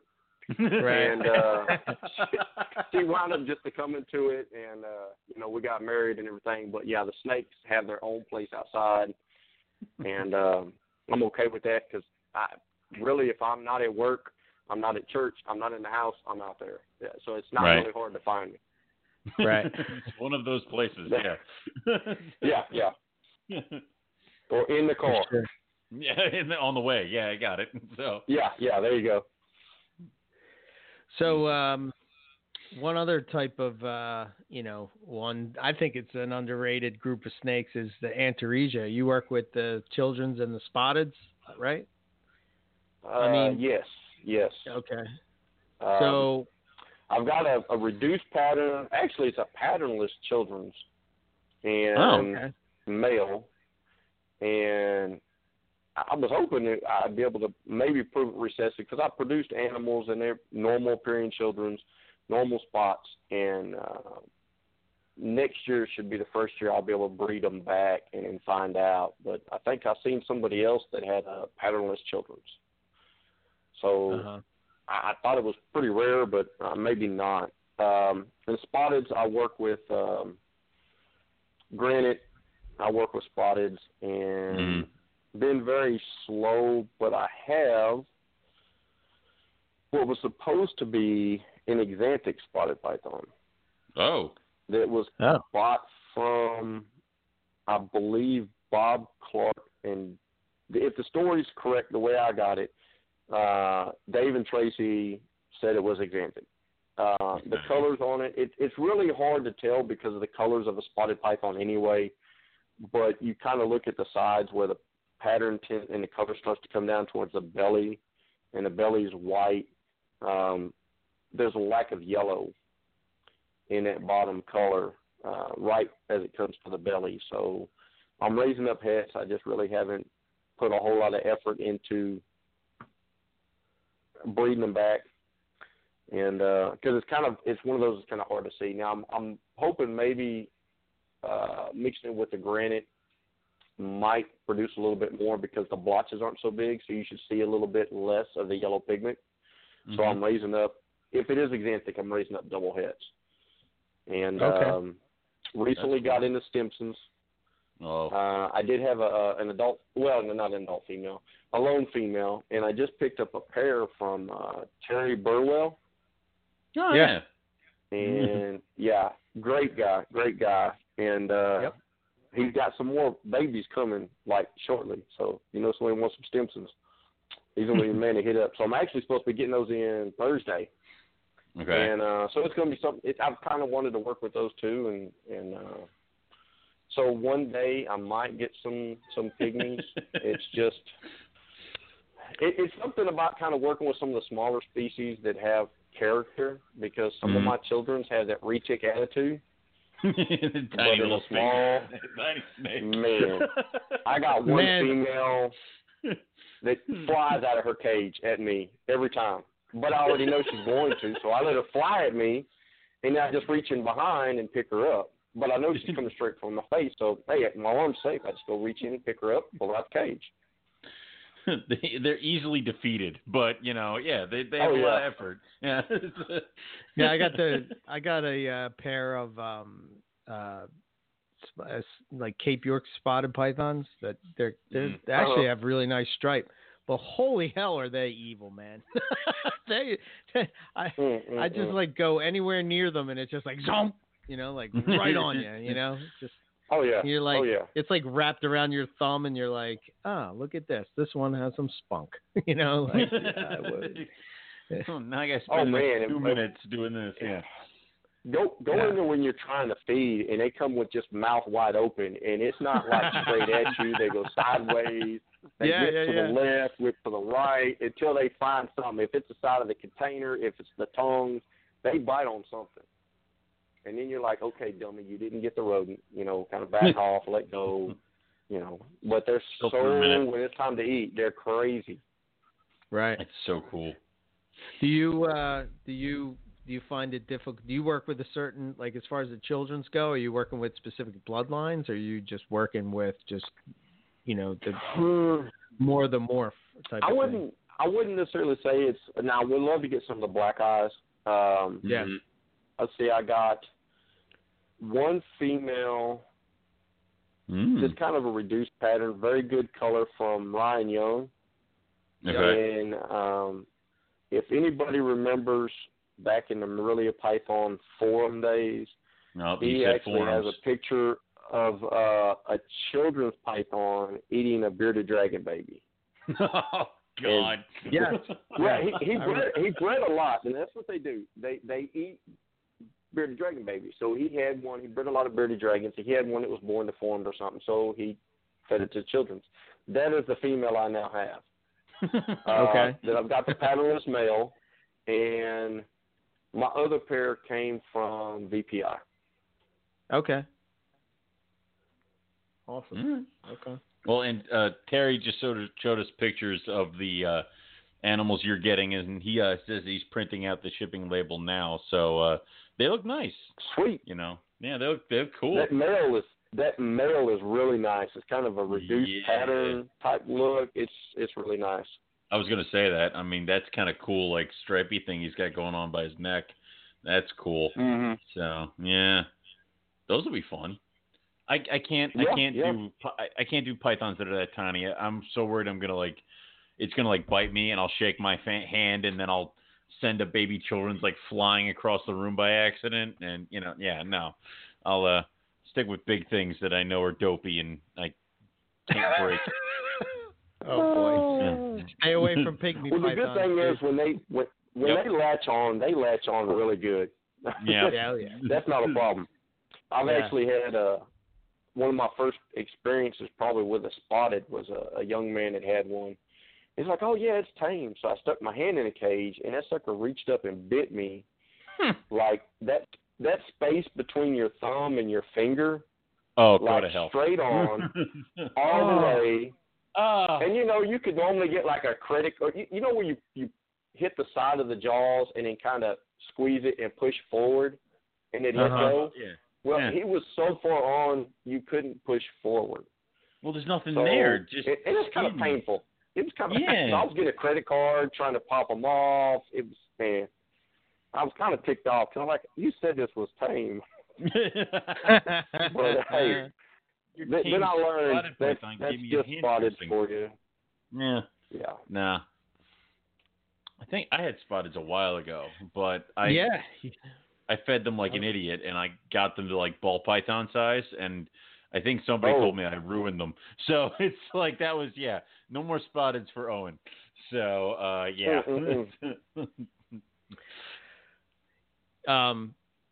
Going back to coastals, Rockhampton. You work with that locality. Are you going to have any this year? Yeah, I got to get those. The clutch in the incubator. Nice. I'm really looking forward. I mean, of any of the locales, that one tends to have the most exanthic type look that I've seen. Just in their head pattern is crazy. I mean, the that head was stamp, one of the first things that kind of drew me with their head pattern. Yeah. I mean, it's kind of, to me, the ones I have tend to have a zebra head pattern on the top of the head. And the rest of it you could tell, but in the color, and so even with those, I'm selectively breeding. I've got a male and a female that I've held back that's really nice, incredible banding, great color, great contrast. So, since I didn't have any the last couple of shows, I always take that one male that I'm raising up just to show them, hey, this is kind of what's coming up, and just the look of it. And they're like, man, I really like that. And it's not an example. It's just a Rockhampton. I really got to see them in person. Because it's obviously I love Brisbane, and I don't think I've been exposed enough to Rockhampton and Port Douglas to make a decision on them other than just I want them. But I haven't been able to sit down, look at one, and be like, "This is the project I would build with you." So I don't know. Yeah, I'm gonna put one in your hands at Carpet Fest, and it will leave in my pocket anyway. Well, the coolest thing is the Rockhamptons stay smaller. I mean, you put a female in a 41 quart tub. Oh shit! Yeah, yeah. That is smaller. Jesus. For sure. Yeah, it's they're cool snakes. The more north you go, the smaller they tend to be. Whereas when you go south, like the Brisbanes, you get a lot larger. And it's kind of a smaller carpet and less space. And she does well in that 41 quart. Great attitude. And it's funny, most of all the babies I produce always want to eat me. And so I've got a couple friends that have them, and I'm like, man, these things they bite the crap out of me every time. He's got them, never bit him once. I'm like, freaking be kidding me. That happens. I'm like, maybe it's the water I'm using or something. I don't know, but they just. Right. I'm like, I'm warning you, they're mean. Nope. Don't you love it when that happens? Where it's like this animal is just a a flighty bitey cuss, and then you send it, like the dude sends you pictures like of like his daughter holding it, and you're like, what has happened? Like, what's going on here? Yeah. All right. Well, it makes you feel like a liar. You're like, man, because I always tell them, you guys are at shows and you take one out of the show. A lot of times they're really calm and cool and collective, and I warn them, look, when you get home, get it set up in a cage, nice and warmed up. After a couple of days, it ain't gonna have the same attitude. mm-hmm. Just be prepared. It is a carpet. Now, as you work with it, I teach them about hook training and stuff like that. Learn your routine. And be prepared, but it's not this calm one that you always see at the show, and explain to them why it's that calm. And then, like I said, this buddy got him, and I think to this day, it's been over a year, hadn't been bit yet. You know Jason Bromley? Yes. From it's him. Hadn't bit him yet. Oh, okay. He's had him for over a year, and I'm like, really? I said such bit me putting him in the cage, your display cage, bite me when I was cleaning cages. I'm like, oh my gosh. And then he gets him like, oh man, I'll take him out, post pictures of him. I'm like, yep, you gotta be kidding me. Bit you while you were loading it up in the box to send to the guy. Like, yeah, I get it. Yeah. Yeah. Oh yeah. Yeah. Wow. I have the opposite. Eric gives me animals, and he's like, no, it's cool. And then, like, it comes from my face, like, when I'm not paying attention. So, yeah, it's like, and it's vice versa. I'll send him an animal, he'll be like, no, it's good. And then he tells me, he's like, the thing is evil. So it's like the transition between the two of us. Our snakes just don't get along with us. So, yeah. Yeah. Well, yeah. They're trying to take you out one way or the other. I know. They heard the nasty things I said about IJ, so yeah. So that's probably what it was. Yeah, always. Yeah. So I don't touch Eric's. They know they're coming for me. So you've hatched out Brisbane's already, right? Yeah. Yes. Yeah. Okay. So I was curious, like in a clutch, do you get? I noticed, like when I was looking at your page, like you had females that had, that one was darker, one was lighter. Do typically they throw that in a clutch, or is that depending on who the parents are? Do you see that variability in the clutch? Yeah. Now that darker female, she threw her first clutch last year. Yeah, last year. So I got a clutch out of both of them last year, and then the lighter color one threw a clutch the year before. From what, and there's a few that I picked out from this last year that have it's like their colors starting to come in, actually came from the darker female. Really? Oh, okay. Yeah. Now, I haven't got any that tend to be like red yet, because I've seen a few that others around the country have had that just have an insane red. And I haven't seen that yet, and the ones I have, they're more kind of brownish red. Now, I did get one that's got a lot of red tones, and I think I posted I had it at a show in a deli cup, and I posted a picture of it. I took a picture at the show, and I think I put it on my page. And just the banding on it, the color, it's like, okay, this is probably going to be a holdback. Yeah, I mean, with everything, it's like selective breeding. So I've got rock campers I've held back. I've got all the other projects with the caramels and stripes and reds and the dark-colored coastals. Then I'm doing Brisbane's, and who knows, if I produce inlands, I'll probably hold about half that clutch back. And, you guys will see me renting buildings all across the country. Got a house a place for snakes, carpet projects galore. Right. Well, do you find it difficult to pick the holdbacks out of the Brisbanes, or is it kind of like you're figuring it out where you want to go with these guys? I think it's a little difficult at first. From what I've noticed is they tend to color up a lot later. Okay. Whereas, IJ's, Jungles, I mean, I've talked with Howard Redding a couple of times, and, there's certain things on Jungles that he looks for right off the get-go. Right. And and you guys have bred, so right off the first, sometimes even before the first shed, there's things you can see. After that first shed, you can tell. After that second and third shed, you start telling a little bit more. So with each consecutive shed, that holdback group tends to get smaller. Because you're like, okay, I'm seeing how you're coloring. This is kind of what I'm looking for. I want to see where this goes. And so I'll have one time where I might have no coastals, for sale, or about 3, and then the next show I've got 8, because I decided, some of these holdbacks just kind of going in different areas. They're not coloring the way I wanted them to, or I thought they would. And so I think it's beneficial if you start a project like that, is you kind of hold back a few extra just to see how they're going to color, and then kind of start dwindling down depending on what your project is. I mean, stripes and stuff right off the get-go, that's easy. Right. Contrast for certain things. Sometimes it takes a little bit more to see.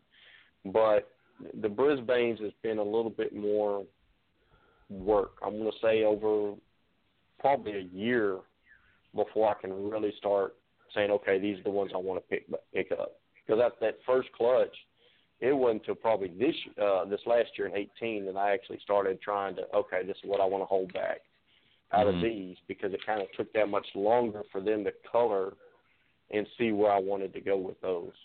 Whereas the red coastals, all that other stuff, it was more apparent earlier. Right. Okay. Yeah. Very cool. You're not planning anything crazy with them, right? You're not going to start crossing them into I don't know, Xanthic or Jag or anything insane. Okay, go. No, with those. Those is a locality, so I'll keep it like that. Yeah.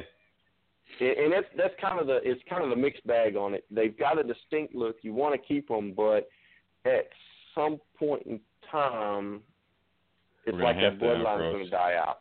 You've got even if you outcross, they're all, for the most part, all siblings.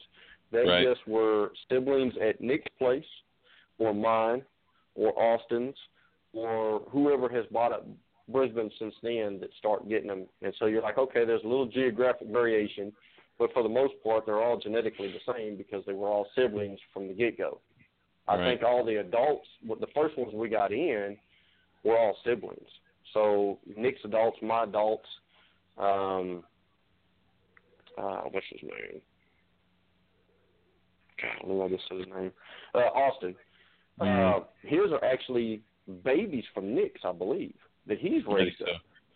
Yeah. And so we were the only 3 that had breedable adult females last year. And I think Austin slugged out. Nick, I think, had some or didn't, but he had some babies left from the previous year. So I was the only one that had Brisbane's last year. Yeah. And I know it's there's a good spot to be in. Yeah. I think there's maybe 1 or 2 for this year, but there's not a lot. I mean, no. My group won't be ready till next year. They won't. So mine are another year. Yeah. Yeah. Yep. And then it'll be about 2021, and you'll get to start picking your holdbacks. Mm-hmm. Then he'll start letting some go. Yeah. Because they take so much longer, to start picking them out, and because like you've been picking up on these IJs, there's certain things that as you start breeding, they're apparent really off off the get go. Whether it's a color or pattern or something, you're like, okay, this one I'm gonna hold back. I already know it already goes in line with the project I already have or one I just picked up. Right. With these Brisbanes take a little bit longer to mature. As far as not necessarily mature, but to kind of come into their colors of, to start distinguishing themselves other than kind of a reddish brown snake. Right. Mm-hmm. Sure. Very cool. And do you have anything else you want to hit on that we can get into before? I mean, I guess as far as projects, what are you planning on like in the future? I know you said something about you said red axanthic, you said caramel axanthic. Is there anything else like crazy out there that you're just kind of starting to get into, or albino just starting coastal? to build it? There you go. Like, are you just starting to build the block right of after that? you get it, Eric. Right after you get it, Eric, I'm gonna buy it from you. Yeah, very good. that's what I said. You know. I'm hoping to produce Darwins and albino Darwins next year. Nice. I probably could have bred them this year, but I just raised them slow, and so they should go next year. And so with anything else, there'll be holdbacks, and we'll see how that goes because, we kind of had a small group, and now like what Nick's already doing with I guess the tiger Darwins, right. that tend to have this stripe. So now there's already starting to be projects. So then I think as we start going forward, we start producing more, we're going to get some that probably have a hypo-ish type look. And whether it winds up being that it's a true hypo or it's just a phenotypic look through, successful selective breeding, that you're going to define that look a little more. I think there's going to be plenty of room to start doing more with that. As far as like crazy projects, probably not real crazy. These reduced patterns that I produce, like I said, I just had a clutch from the same parents that hatched yesterday. So once they kind of start shedding, and especially at that first shed, I'll really be able to take a good look at them and kind of see how they're looked and if I got more reduced out of this year. Because it's the same pair that I produced the year before, and I didn't get any reduced like I did this one. I might have had one or two, but not like extreme like the ones that Eric actually posted on there. Yeah. The head stamp on them is gone. Pattern. Yeah, I love that. Yeah, and the pattern down the side is just kind of. I hadn't seen another one that had kind of this dot dash type, almost oscillate type look. Period. And so I was like, okay. And most of them were all normal appearing coastals. I did have one red. Some will kind of work that into it, but just the fact of having a reduced pattern coastal, pretty bad. It could kind of rival the reduced pattern Proferins. Right. But the American version. Yeah. These remind me a ton of those Mona Lisa striped animals that Zach had. Yes. Yeah, they do. They do look like that a lot. Gorgeous. Yeah, they do. I didn't even think about that, but they do have kind of that look. I need a building because I'd have so many more coastal projects and I'd be running myself ragged. But it's like how do you pick and choose what's a good project to build off of? Because I could see these reduced pattern things taking up a whole rack. Yeah, if I wind up keeping all 8 that I've got, it very easily could be. You are correct. Yeah. That is a rack. I honestly don't remember. How many are males and how many are females. I obviously don't need 4 males, if True. that's what it is. But you kind of hold on to them for a little bit longer and kind of see which ones really trigger and probably narrow it down to 2. Because I hate to just do 1 and then it dies and then then you're in trouble. The project's dead. Right. And, I think that's one of the things we all tend to you kind of get money aside and you start getting into projects and you're like, I just need a pair. And then when one of them dies, you've lost it. And I go back to when we started getting some of this stuff in, my first rock Hamptons, I should have been producing years ago. Female was of size. My male, still to this day, can't figure out what it was, but just one day, the back half of his body was just limp. It was like he broke his back, but he was not in a cage where he could have been pinched when I put him up, nothing. And so I had to wait until the next year to get another one from Paul and raise him up.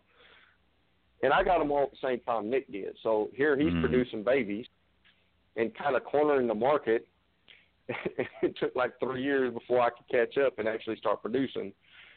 So, yeah, if it would have been – in that situation, it was a limited amount of animals to bring in. Right. But when you have stuff here in a project, man, get a 2.3 or at least a 2.2. Yeah. Because it would suck to have, you know, a small group of rough scales and now I can't breed and I got to wait for somebody else to get something, you know.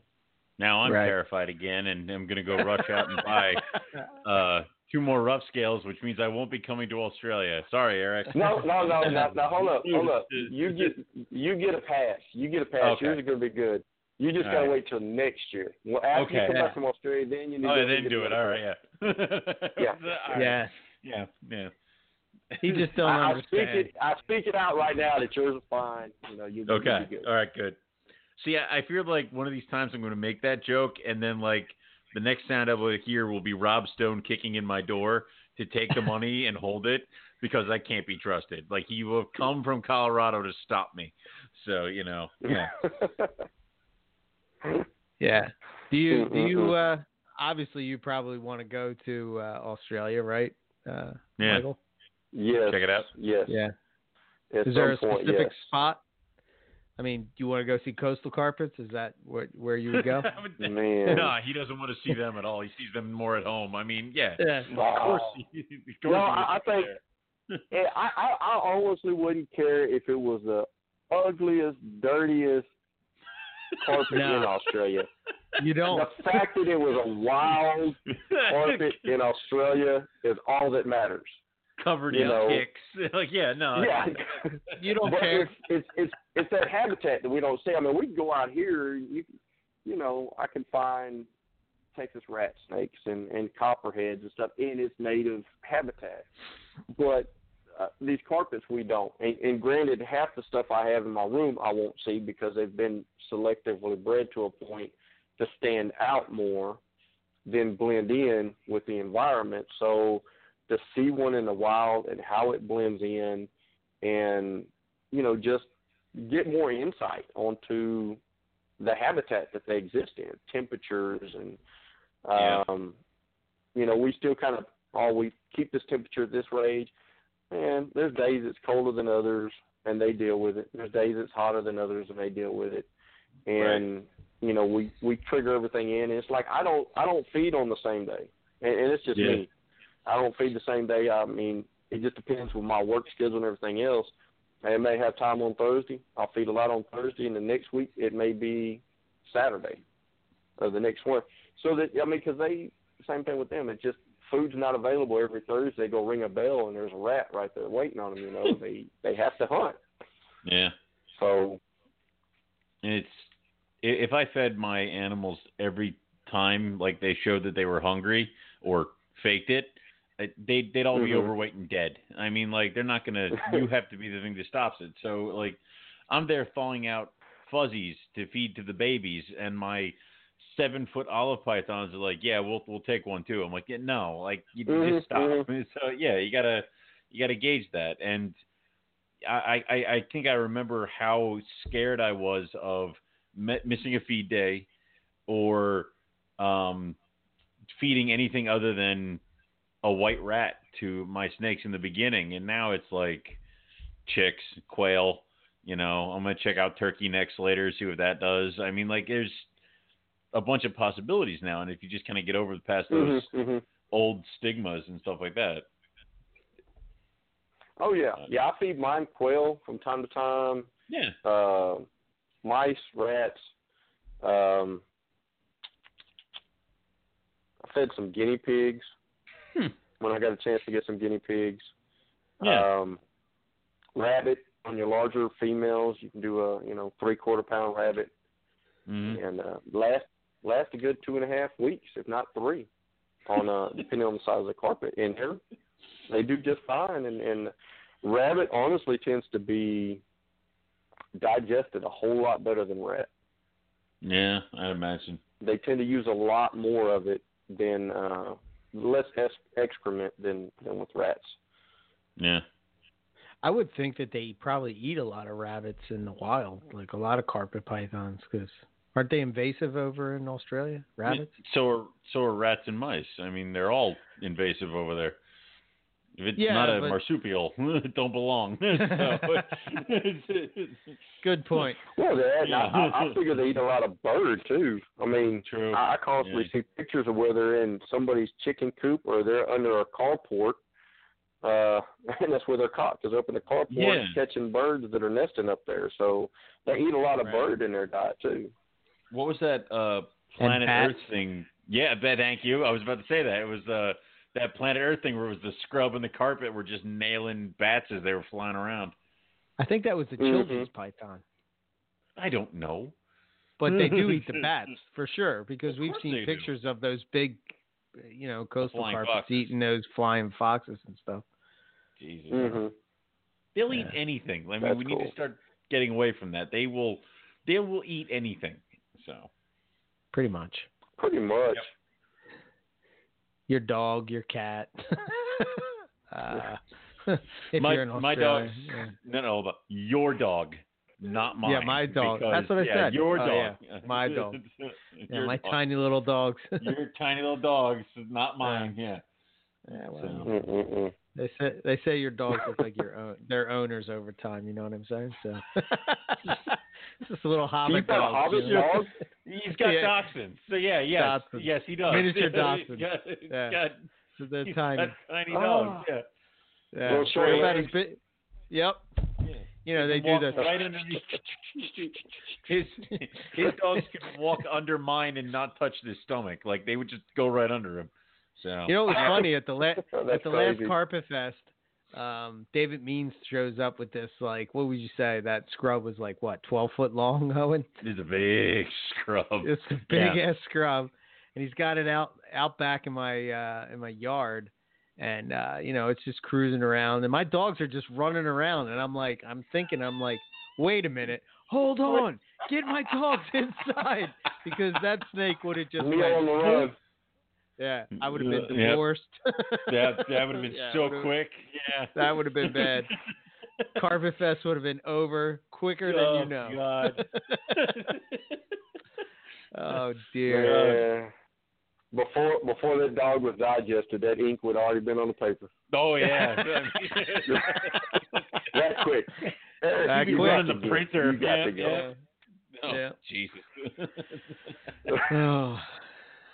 I'll start selling off IJs to pay for the divorce. Oh, it would be just bad. Oh, gotta be. I mean, Stephen Katz would be happy, but I mean, it's a tragic situation. But yeah, it's It's true. So, God. Oh, and maybe you should you do your closing questions. I don't think we did that when Michael was on before. So maybe hit on that. Because every time I'm not on, you just seem to forget everything that I do for the show. It's true. It's true. You're correct. Anyway, the first time he's been on. I know, right? It's like, what the hell? All right. So, Michael, I guess we ask everybody on the show if you could have any reptile with no limitations of price, legality, or anything like that, what would it be and why? Oh, wow. I want to say probably right now I really, really like rough scale pythons. And it's just because of I actually got to hold one and get to see it, but I actually am starting to lean towards monitors, small monitors.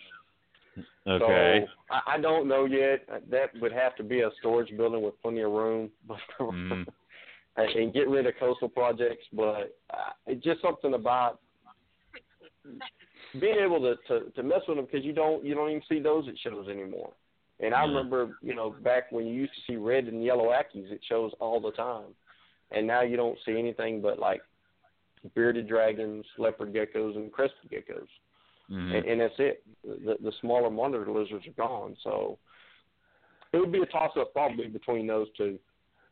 Okay. All right. That's. Would you do red or yellow, Aki?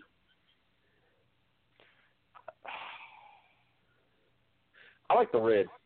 Yeah, me They're too. both really cool, and I think I would have to pick the red. If it was only one choice, I'd probably have to take the red.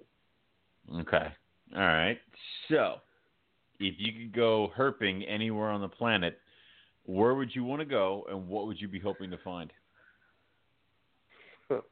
Well, I like carpet pythons, so and I am on Morelia Pythons Radio, so if I didn't say Oz, I'd probably be in the wrong business.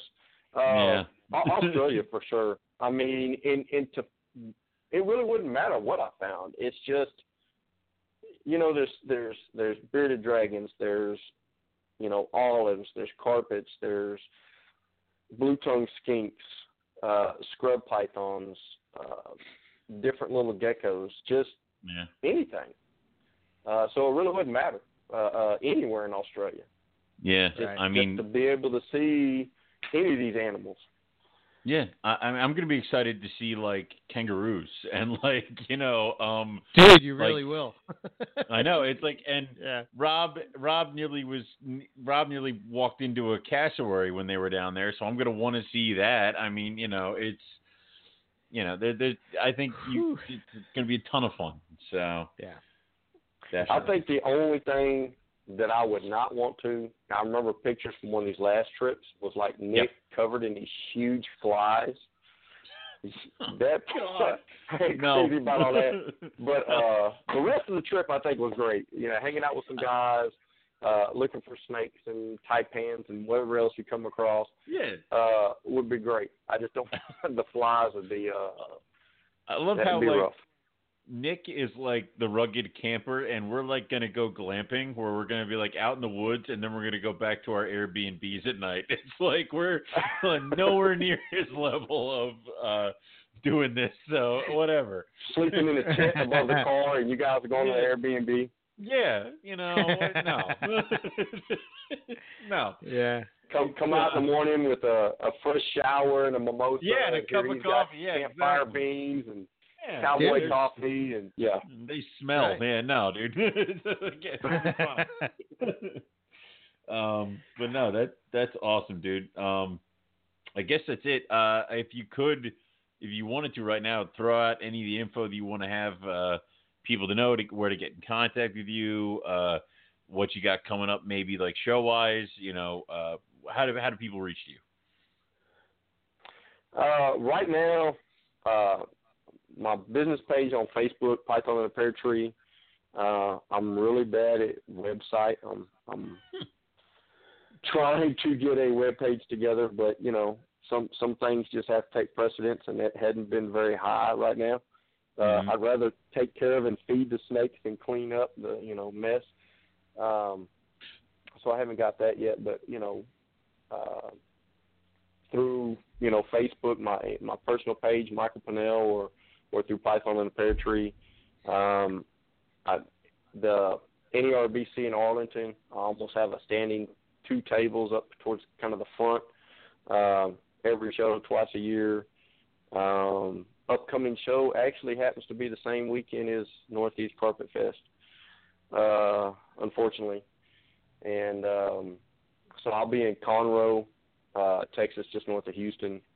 It's about a 3-hour drive from here. So if I can ever get somebody, if these shows stay on that same date and I can get somebody to kind of front the table for me, I may just have to fly up and come hang out with you guys. Otherwise, I'm going to have to wait till we have another Southern Carpet Fest, or, wanting to try to get out. Ian's been inviting me out to Southeast, and it's just so early in January with my vacation, trying to get vacation off at work.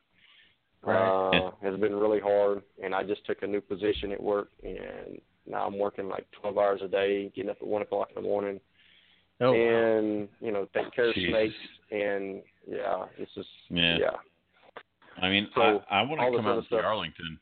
I want to see how that looks. Yeah, that would be good. It's not it's not near as big as Tinley, from what I've been told by everybody. Right. It's not near as big as Tinley. I think it's a really good show. Mm-hmm. I'm wanting to make it up to Tinley just to come hang out. I don't know if I'll actually come up and vend until I actually kind of get to see it, because there's already kind of a set group of guys that are there every year, and right. But I want to come up, check it out, hang out, and then maybe in the future, but hauling animals for 12, 14 hours. Nah. Gets old. It's not fun. Gets old. It really does. I mean, what is it? We do that for Tinley once a year, and people are like, why don't you do it twice a year? Because once is enough. Like, that's no. So, yep. And then you've got to balance, when you actually have animals available. Mm-hmm. I mean, if you're making that long of a drive for a spring show and you have like a few animals left from last year, it's not really making a lot of sense other than just come and hang out with guys. But in the fall, you have animals available, you can come hang out, you can actually kind of pay for your trip. So it has its benefits, and that's kind of why I haven't done as many shows. I think I've only done 3 shows so far this year. Yeah. And, this Conroe show has always been a really good show for me.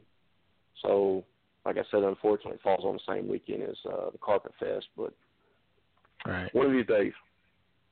Awesome. Yes. Well, yes. We'll keep having them until one of us is dead. Yeah. Yeah. So yeah. Cool. All right, man. Awesome. Man. I guess we're gonna wrap it up, but it's a pleasure as always. Thank you for coming on and hanging out. And yes, sir. Yes, sir. We'll swing back around, dude. We'll have you back on probably less time than the last ones. So yeah. We'll bring you back on sooner. Works for me. Yeah. Hey, works for me, man. Appreciate what you guys do. Thanks, dude. Man. So we'll catch up with you a little later, and you and me are going to talk when I get back from Australia about how many coastals you can send me. So Okay. Yeah, definitely. We can do that. Ditto. We'll hook it up on the fly. Yeah, more of a package deal. Mine and Eric's just come in one box. Yeah. Yeah, just one package. Oh yeah, cool. We'll do it. Perfect. All right, man. All right, man. All right, man. Well, you guys have a good evening. You too, Mike. We'll talk to you. All right. Bye. Later. Awesome. You feel good now, Owen? I do. Nice. Dude. See, after we talked to Michael, I'm just like, God damn it. Get rid of all this other shit. Give me a reduced pattern coastal project in these bins. Give me Brisbane Pier, Rockhamptons, Port Douglas. What are these jungle crap doing here? Get these out of here. Like, I never understood that. I don't know. I'm at a loss, man. Shut up. All right? Don't stop talking. I'm deep in thought right now. It's very good. Well, your head's spinning. I can feel it. Well, because think about it. It's like, listen, the jungles are here. Why? Because the jungles freaking sell. Because you can always sell a black and yellow carpet python. But they take up the cages that I could fit all these such pretty coastal projects in. And then the breadlie, and then there's Darwin's here. I got rid of all those stinking IJs, thank God. But, it's... Oh, you have Darwins? I didn't know you had Darwins. Yeah, Darwins, yeah. Oh, I have a Darwin. I have an albino Darwin. Albino, because, right. Yeah, well, because, I've thought about getting rid of that, but I'm like, you waited so long for albino carpet pythons. You're just going to ditch it? Like, come on. Right. Of course, I say this now. If albino coastal hit the United States tomorrow, there would be no Darwins here. So they would be gone. One day. One day. Yeah, maybe when I'm 60, Yeah, we'll be retired then. No worries. Yeah. All right. So, Northeast Carpet Fest, just as a recap, June 8th, Warminster, PA. We should say usually the time starts around 3:00. Yep. But if you get there a little bit earlier, that's cool. Be warned, if you get there early, we will put you to work. And last time, Eric made people build him a fire pit. So, you know. Yeah, you had to haul rocks and all kinds of crazy shit. So. Yeah, maybe you show up at 3:00. So it's, you know. Yep. Yep. Yes, that is correct. You are, Riley. Yes, we can't both read the same thing at the same time. It's no. Dead end. That's stupid. Yeah, we're dumb. Okay, so Carpet Fest, it should be a great time. I think this will be bigger than it was last year. I just have that feeling. So if you know who to contact, you know who to hit up. If you have any questions, feel free to message us. But June 8th, and if you're on the fence, man, just go. I'm telling you. I promise you. The food alone is worth the trip. And you lose nothing. If you go and this isn't your scene, you can leave, and you've lost nothing.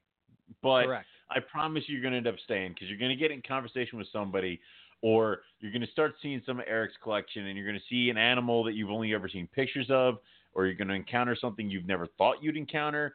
Like, it'll be worth it. So definitely come out, and everybody who is coming out, remember, don't come empty-handed. We got to make sure we have enough to go around. So bring a dish of food or bring a case of drinks, or you got to bring something. Just let me know what you're bringing. Okay? Right. That's all. Beautiful. Okay. Next week, still up in the air. But we're working on it. All right. Cool. So for us, Morelia Python Radio .net is our. I kind of put it out there so you can go and check it out. It's not done, but those pictures of me, I think they were in 2009 or 10. Yeah, no, we got to update. You with the eggs? You're like, I don't look like that anymore.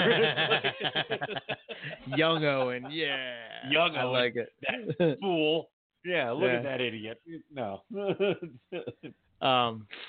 But yeah, I think it turned out pretty cool, and there's still more that we're going to be adding to it as it goes along. But and the main reason why I wanted to do it is now I can get the blog going. So we're gonna be putting the tip of the week and the blogs and all that kind of stuff will be all on MoreliaPythonRadio.net, and eventually I'll get MoreliaPythonRadio.com to both of them just go to the same place. So, but for right now, it's MoreliaPythonRadio.net. So yeah, check it out. You can follow us on Facebook, Instagram. And if you want to follow the podcast, whatever, you can follow us on iTunes, Stitcher. What's the other one? So whatever podcast app you use, you'll be able to find the show. Yeah, the older episodes, you're going to have to go to Blog Talk and listen to. You can go straight to MoreliaPythonRadio.net and listen to the show on there if you so choose. Nice. Don't worry, yeah. We shall liberate the archive eventually. But yes. It's and I was thinking about doing a thing. I got a few people asking me questions about the wood cages that I'm building with the help of good friend Keith McPeak. I've been thinking about doing a step-by-step kind of instructional thing because I have learned some stuff doing this whole thing. And, dude, one part, you know how expensive glass is? Yes. Dear Lord. So, my original plans were crap because to put the glass that I originally had planned in all these cages would have been more expensive than, all the other building materials combined. So, I had to readjust. No, just cut down the amount of space in the front. So basically, I added front sides, so it shrunk in, and it went from a 6-foot opening to a 3.5 foot. So. Okay. Yeah. Cool. For myself, EB Morelia, ebmorelia.com.net, same thing. And if you want to get in touch, Eric at ebmorelia.com. Cool. Facebook, for Instagram, me, that stuff. Yep. All that stuff. For me, Rogue-Reptiles. You can also go to Facebook, look up Rogue Reptiles on that. Give us a like. I still have babies. I'm not really been posting up pictures because I don't really have too many, and I'm not expecting too many.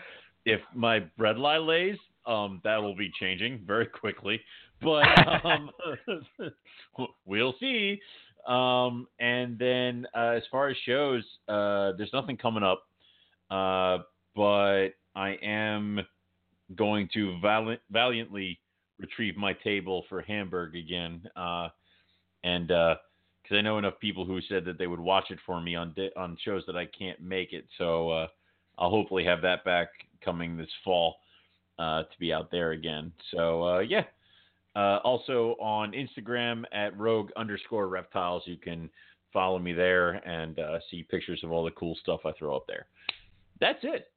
That's all we have for everybody, and we'll say thank you all for listening, and we will catch everybody back here next week for some more Morelia Python Radio. Good night.